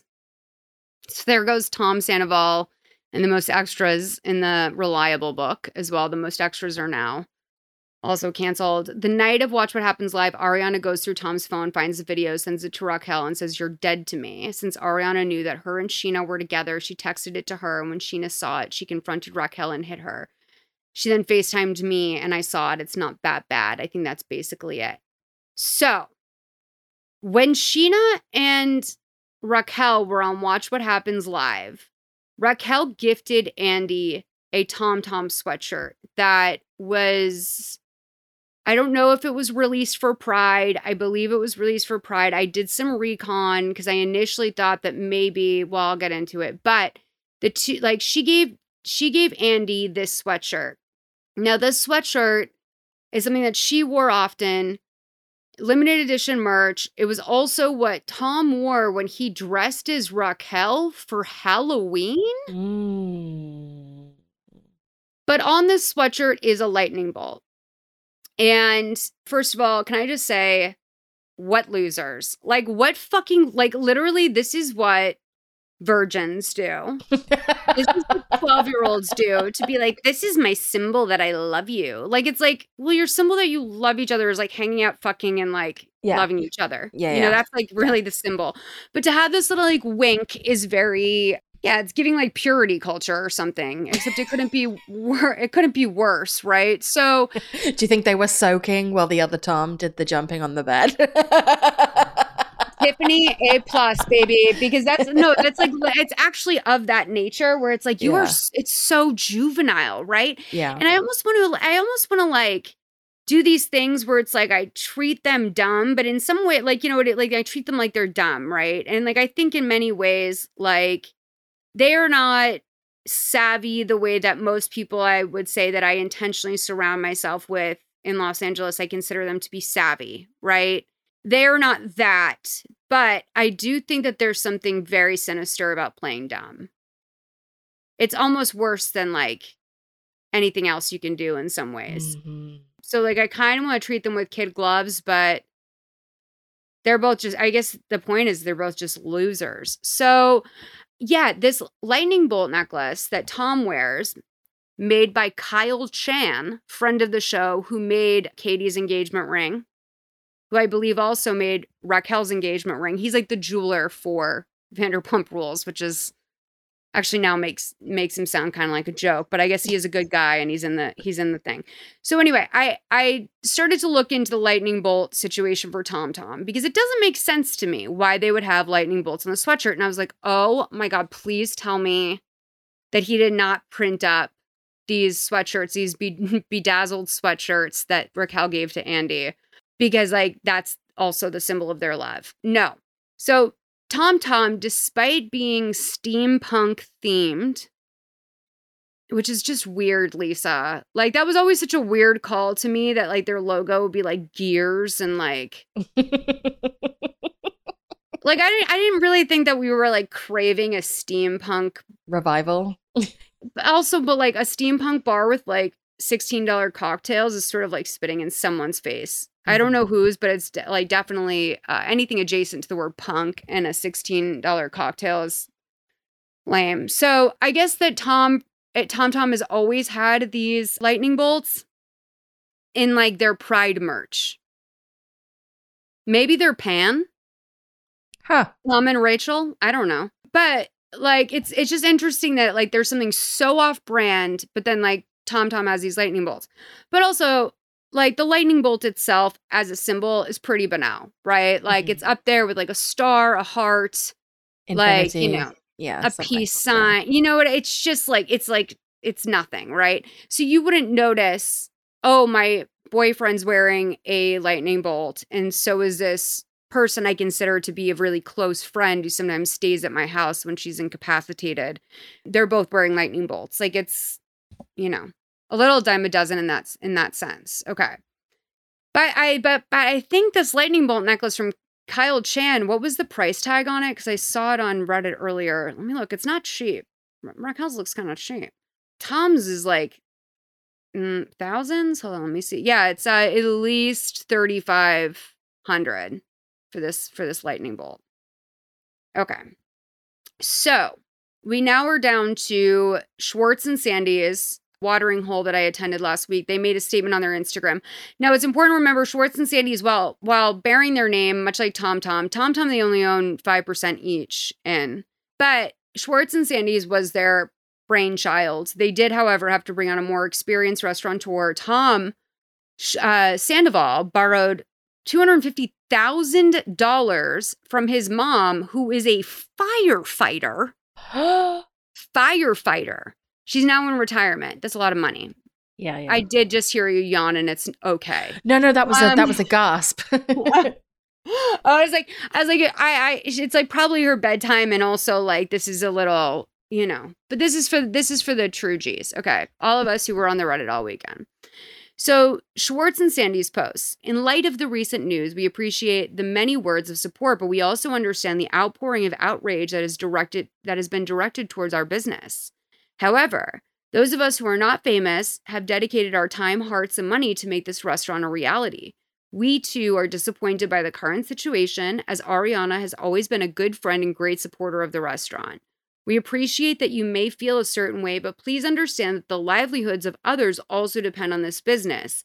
There are far more people involved in the venture than just Tom Sandoval and Tom Schwartz. Our staff, from the waitresses and bartenders to the cooks and dishwashers, all had nothing to do with this unfortunate situation. Please take into consideration that posting negative comments affects more than just the individual you may be upset with.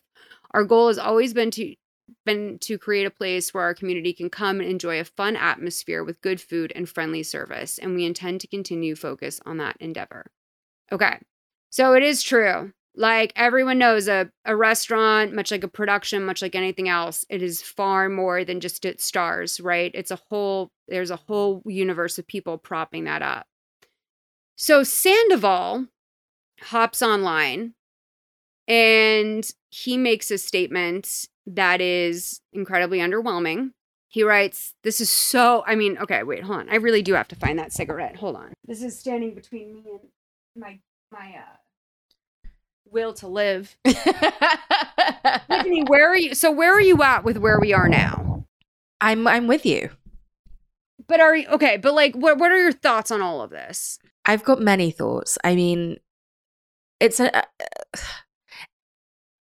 it feels incredibly juvenile, and I feel like if you were in a secret signal-giving relationship with someone for over a year, regardless of your financial obligations and the admin of having to untangle your assets from those with your partner, it just seems like really childish to continue this on, and knowing that obviously this is going to fucking come out at some point. Like, I feel very Ned about it. I'm like, did you not think that this would come out? This isn't like a little, a little kiss, a little snog at Coachella that's like, that can be papered over. Like, oh, yeah, sorry about that one thing. This is like, this goes so much deeper than that. And it feels like, why not just do the painful thing and like do the painful, messy thing? I don't know. It also makes me want to dive back in. With Ariana. And he just took out a second mortgage on it to open his place. And a lot of people, and this is a comment I see get brought up on the Vanderpump Rules subreddit quite a bit in the last 48 hours, I agree with, is that a lot of people prefer to get caught cheating than to break the news. Uh-huh. Which is like, what are the odds that his phone with a popped up notif on it with a preview of Raquel masturbating while he's on screen time would fall out of his pocket like freshly Vaselined while his girlfriend is in the front row with Kristen, his ex-girlfriend, who is like she's Dog the Bounty Hunter. Like, Kristen's Dog the Bounty Hunter, like to the point where it's like, I'm almost like, sometimes you want someone like Kristen around, sometimes you don't. Because, like, Ariana's taking a slew of info, and I know Kristen's the type to be like, I don't think Kristen really puts it through the sensitivity filter. Like, she seems to be, like, the type who's like, oh, and here's a picture of Schwartz, or here's a picture of Sandoval and Schwartz, like, sucking each other off that came up off of my friends. Like, it's like, oh my God, like, do you know what I mean? It's like, she doesn't, I'm kind of like, okay, be careful. because like you don't want to know everything sometimes, right? Sometimes it's just unnecessary. But what are the odds that all of that would be coming to a head while all of that's happening, right? So it does feel like in the same way he sort of, you know, Ariana's father dies and Sandoval's been very unhappy in his relationship with Kristen for quite some time. She had cheated on him with Jax. She blew Jax when they were watching Drive together, while Sandoval was sleeping in the next room. I know. So I need to go back and I need to return to Vanderpump Rules. I really do. No. I can imagine having silent sex while watching Drive, which is already a really quiet movie. I mean, like the moments you get a little bit of that like wall of sound booming music, like maybe that's when all the action was happening. But like your boyfriend, they were in I've been in that apartment. It's like, you know, I mean, it couldn't be more cheap Hollywood old apartment. Like they're that anyway, it's so bold. So Tom writes this Instagram post. By the way, it's UR like ampersand. You know what I mean? Like it's very casual. Hey, I fully understand and deserve your anger and disappointment towards me, but please leave Schwartz and my family and my friends and family out of this situation. Schwartz specifically only found out about this very recently and most definitely did not condone my actions. This was a very personal thing. Also, Schwartz and Sandy's might have my name on it, but also there are 3 other partners and 20 employees who especially rely on the restaurant for income for them and their families. Just like TomTom, I'm a small part of a much bigger thing. Please direct your anger towards me and not them. They did nothing wrong. I'm so sorry that my partners Greg, Brett, and Schwartz and our employees have to suffer for my actions. I will be taking a step back and taking a hiatus out of respect for my employees and partners. I need some time to address everything else. Sorry for everything. Dash. So a lot of people were like, he didn't apologize to Ariana. I'm going to tell you something. This is the most tasteful thing he's done, I feel. Because I don't feel he's sorry to Ariana. No. And also, like, we make fun of it all the time. Like, it's the Ned. It's the Adam Levine. It's the whole thing, right? It's the, you know, it's the I'm sorry I got caught. And also, here is a public half-hearted apology. Let's be real. He's trying to say, leave my restaurant alone. Stop, like, giving my bar 1-star reviews on Yelp. Like, people rely on this for their salary. Yelp has shut down the reviews on the restaurant for now. Sensible. What do you think about how slapdash this apology is? It's so shit that it feels like he's written it without any external help. Do you accept it as a fan? I guess it's for us, right? Yes. Yeah, it is. It is unremarkable in every conceivable way. I don't know if anybody's satisfied with that. So Greg, the business partner, who I thought might have been the guy that I met last week when we were eating there, that's not him. And by the way, this is very true of all of the Vanderpump restaurants, is that they really do that good job of having the managers come around. You know, like if you're at SUR, like it's not been one, it's been multiple times that Guillermo himself, co-owner of SUR, has come out and been like, are you enjoying your meal? Like, they really do work this on a sort of, you know, political level. Whereas I have to say that there's most restaurants I've been to, the manager of the restaurant has not come up to me. But that's what you're paying for, isn't it? Because it's not the mediocre salad. You're paying for the idea that you might get a glimpse of someone that you've seen on TV. You're paying for that sweet, sweet Guillermo FaceTime. Exactly. So, but Greg actually is like an old ass man who is friends with Lisa and Ken, and he's a restaurateur as well who invested a lot of money into TomTom. They have a bad contract in TomTom. That's what I learned from the one episode I just watched, the one that most recently aired.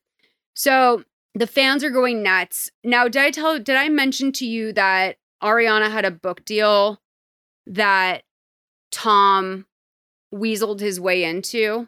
No. So the thing with Ariana is like, okay, there's 2 people on Vanderpump Rules that could have written a book. and they did it. So Stassi wrote her book, 2 times New York Times bestseller, Stassi. Ariana was offered a cocktail book that was going to be like a mixture of stories and cocktails because she's a bartender. So Cute. Tom, Fancy AF Cocktails is what it wound up being. Tom could not settle not being a part of the book. And actually, in the few clips we saw of him with their first collaborator or ghostwriter, as you would say, who did wind up suing them, I believe. She was in those scenes and like Tom was just interrupting the meeting like a disruptive child. That's maybe like if you're working from home and like there's a 3-year-old in the background being like, look at my somersault. Like, look at my somersault. You know what I mean? Like that's what it felt like. And it's like, yeah, like, you know, so-and-so's doing somersaults back there. Sorry about that. But, you know, everyone in the, you know, meeting is slightly horrified, but also patiently laughing. So we see a great TikTok that's in the notes of a fan painting over Tom on the cover. I also do want to use this opportunity to shout out that Ariana does have her own business venture here. DFH, aka Drink from Home. She has a cocktail kit that I believe is a subscription service and something called Cloudberry syrup, which I did not. Do you know what a cloudberry is? No. It's like a hybrid raspberry. Okay. From what I've read. Yeah. So but that, what a fantastical name, right? Cloudberry. Cute. So we find out, now this is possibly gossip that it's unsubstantiated as of right now. I have not gotten any tea on whether or not this is true. I've reached out to my sources and tried my best. But there's a guy that is apparently a big shit stirrer who also spread some rumors about Lisa Rinna, on a more recent season of Real Housewives of Beverly Hills that turned out to be not true. But he posted these, what looked like to be DMs between him and Tom, where he's basically being like, why don't you talk about what you did to Julia? Like in the middle of all of this. So I guess Patrick allegedly has a friend named Julia, who Sandoval had also been hooking up with, who Sandoval had allegedly said to her that he wanted to marry her. And he allegedly also, according to this Patrick person, made her have an abortion. Right. And so like something to keep in mind, and I haven't even mentioned this, it's you guys, you have to realize I'm unpacking like 15 years worth of entertainment and sad entertainment in a little window here. So I don't know about this Julia person, but yeah, Tom allegedly was also all over another woman at his after party for his Tom Sandoval and the Most Extras performance in Anaheim over the weekend that was disturbed the entire time by fans screaming like Ariana and cheater. I believe Tom's response was at one point when one was particularly disruptive to be like, yeah, we love Ari or something. Oh. Overly friendly, weird. Oh.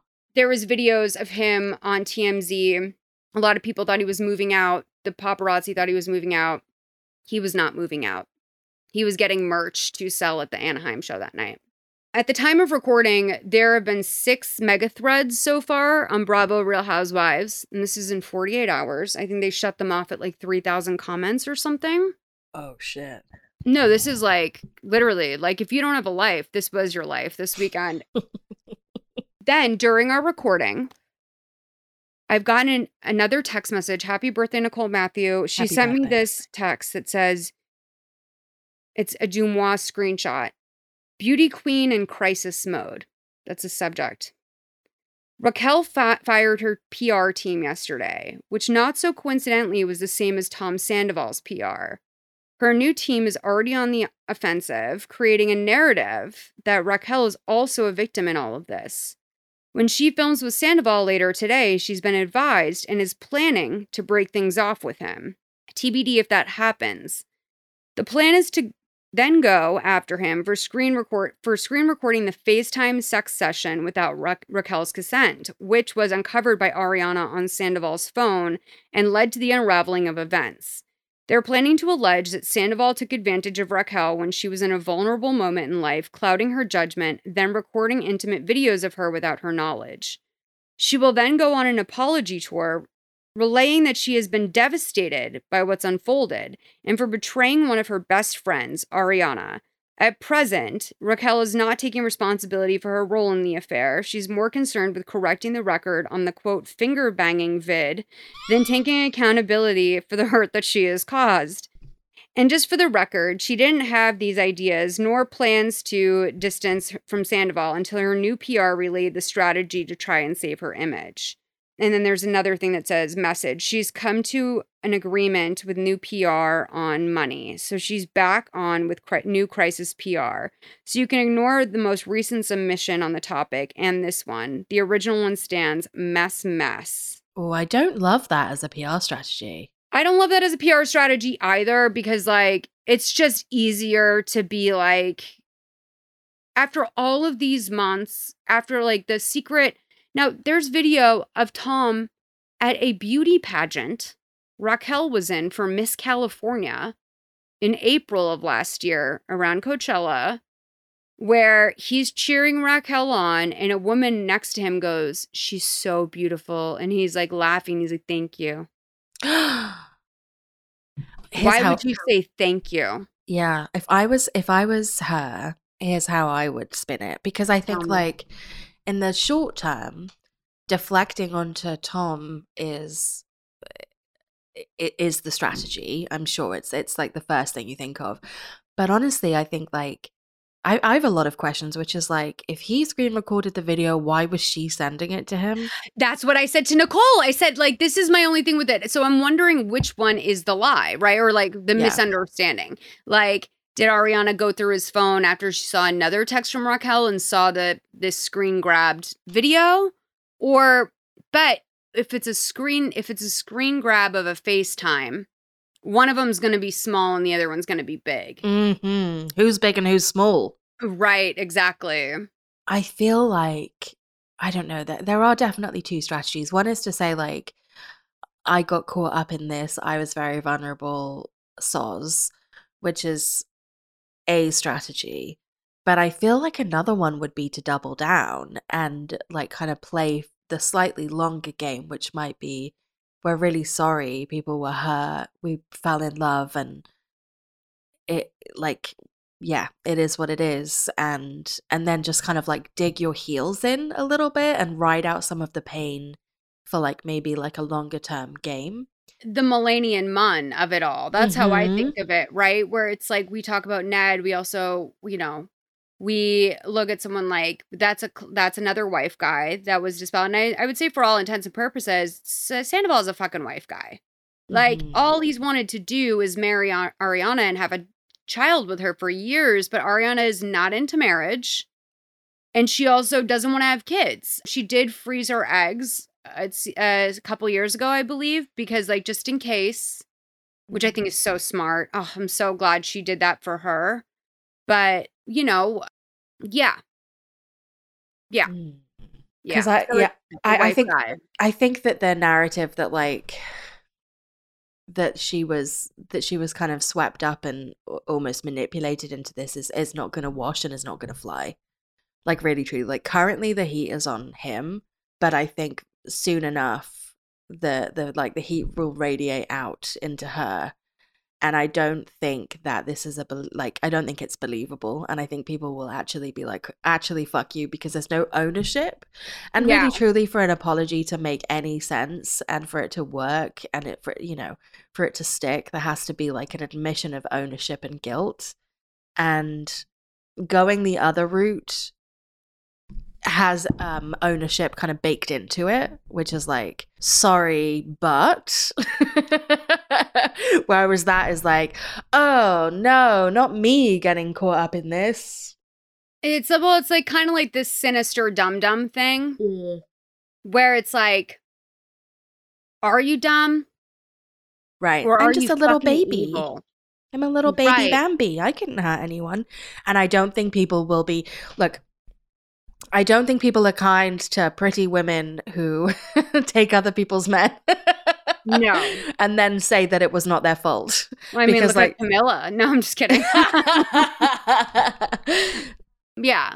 Oh, keep going. Sorry. No, that was it. I'm just thinking like, I don't think that's a very smart strategy.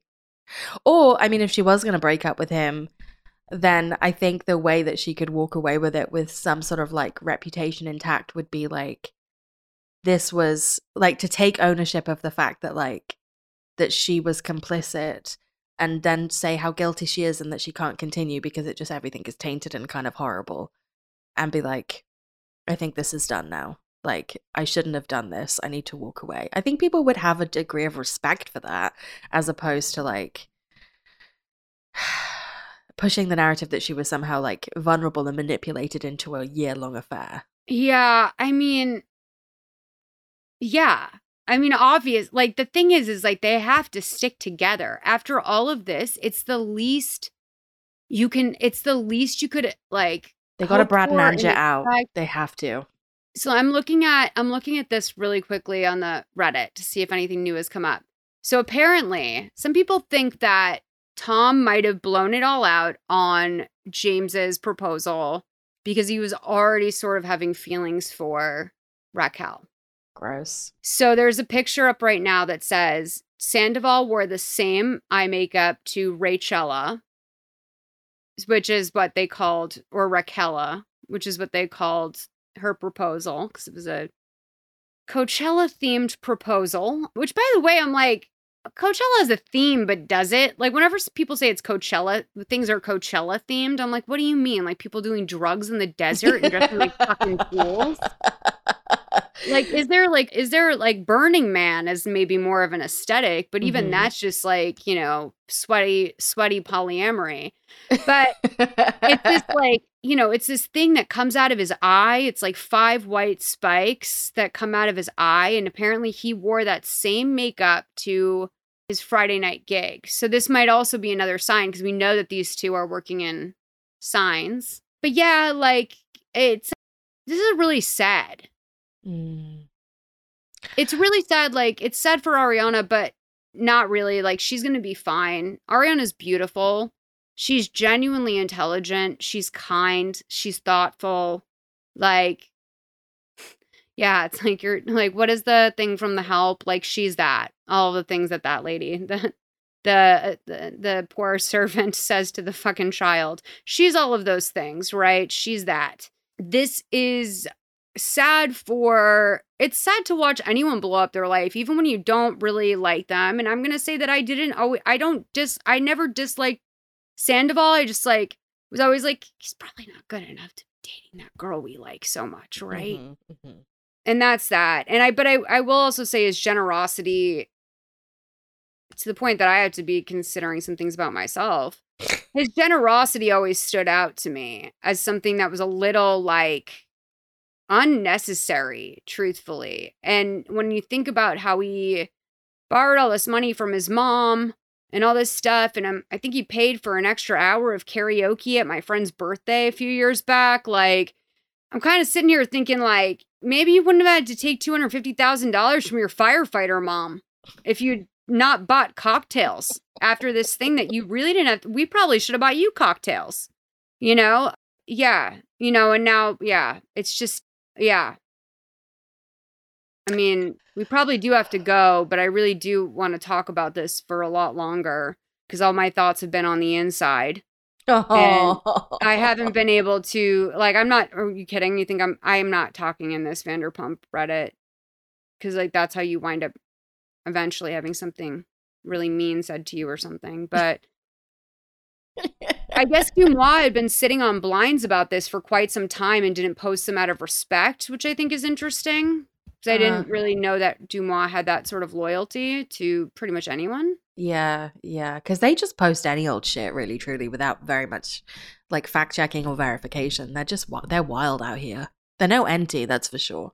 Here's some that have come in. Anon has posted, Anon from personal friend of Ariana Madix. I spent a lot of time with Ariana, Tom, and Raquel since last summer. No one had any idea this was happening. Ariana considered Raquel a close friend. Like, every time we all went out, she was with us. That's what makes this so disgusting on Raquel's part. Ariana is the most genuine person and was completely blindsided by this. Tom and Raquel are completely on the outs, and the rest of the cast at this point. We are repulsed. Again, Anon, please. So when Dumois posts things in text form, I find that very titillating. Because like, who's texting you? Like, this isn't iMessage format.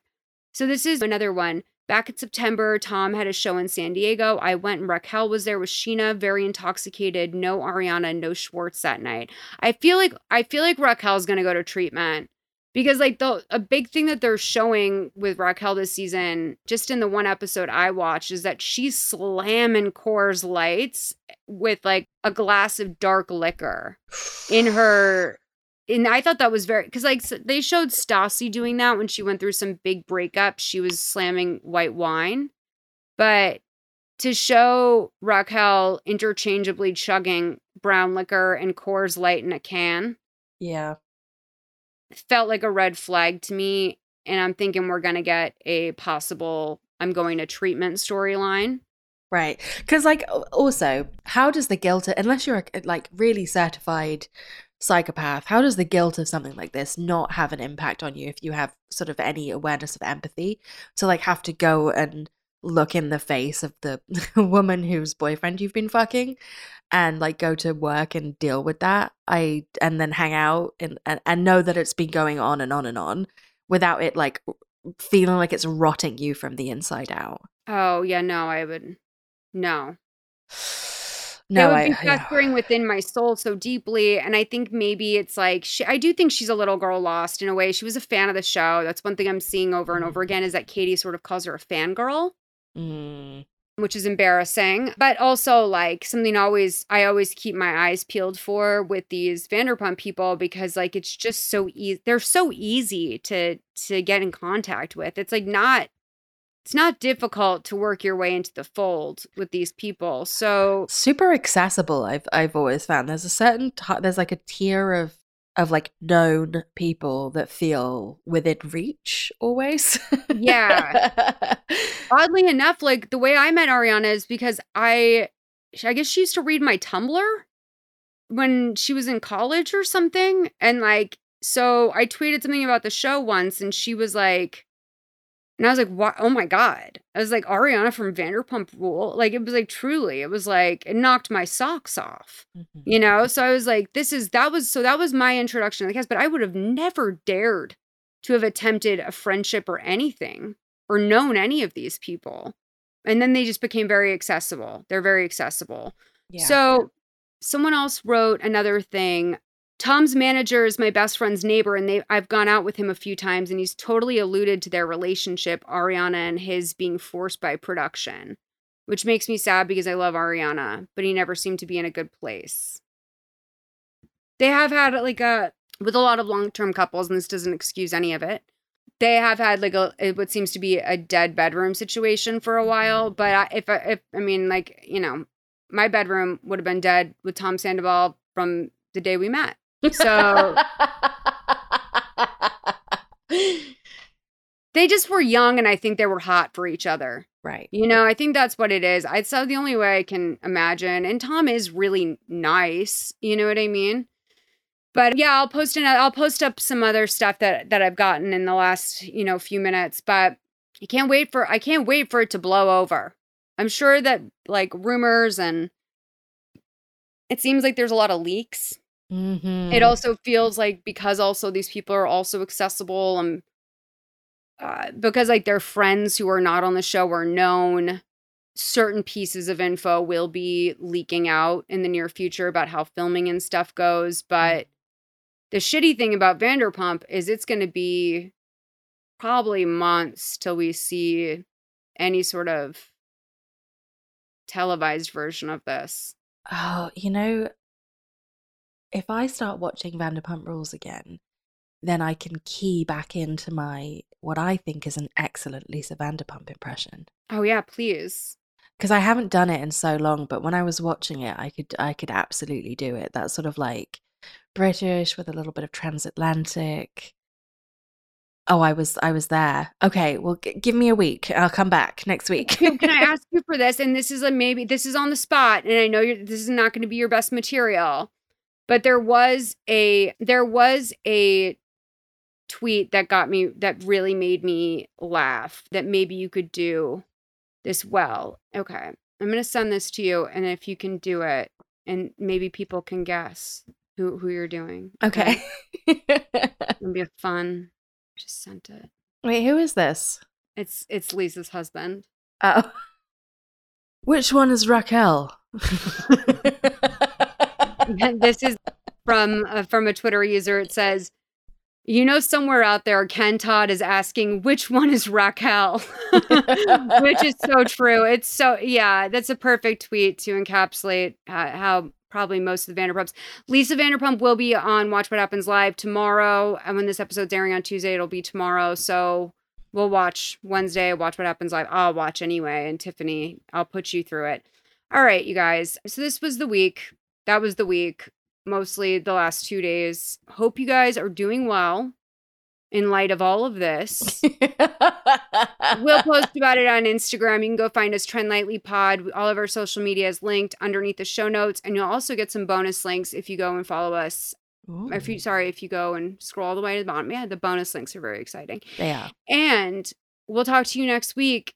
Stay sexy. Sexy, unique restaurant. Is that what SIR stands for? Yeah, it stands for Sexy Unique Restaurant. Are you fucking with me? Tiffany, it's on the wall. I swear to God, the first time I saw it, I nearly fell on the floor. No, because they don't advertise it on the show what SIR stands for, right? And then you go to the restaurant and it says on the wall in the most... It's the biggest live, laugh, love that's ever lived, where it says Sexy Unique Restaurant on the interior above the SIR. I know, and that's where you get to see, Lisa Vanderpump may or may not know what she's doing, but she knows how to stumble into magic. Absolutely. I really wanted to make Billy go to SIR with me when I was in LA last time. It's not, I'm going to be honest with you. I'm not here to yuck anyone's yum, but if you're gonna get off on that, I just feel like it's like standing in the Pink's hot dog line. I would never tell a friend to do that. Yeah, I wanted to go and in the same way that one would go to, I don't know, as a serial killer's house or something, Well, yeah, in that sense, you might want to do the Los Feliz murder tour or something as well too. Yeah, absolutely. Anyway, all right, you guys, we love you. Bye. Bye. Yeah, I'm the king, cause girls on the one you wanna meet, but I ain't never seen a shawty that look like a double G. Every girl in here 10, but it ain't no Tennessee. And you might just get some money, but it ain't no guarantee. Delta G's on the left, Delta G's on the right. And you know I stay in Texas, I don't really like to fight. Like we in 2013, shawty do it for the vine. Shawty moving real well, I might have to wind it down. Throw the money to the ceiling, now watch it hit the floor. Now rack it up, rack it up, king bag it up, bag it up, king stack it up, stack it up. She said, where you at? San Marcos down in Texas. And if I drop a pin, best believe that she on the way. She was important, but I moved her right about the way. Delta G's tonight. Told her, baby, I got G's tonight. Get a scholarship. I ain't smoking on no THC, low tolerance. All these ladies telling me I'm finna blow. Like to tell her, shout out TurboTax, tax refund. What's another? Like the quarterback at recess, no rush. And you gon' end up like a Call of Duty mission, no rush. This ain't UT, why your shirt orange like a pumpkin? Mama called me, asked me how college is. I said, bus. Hold on.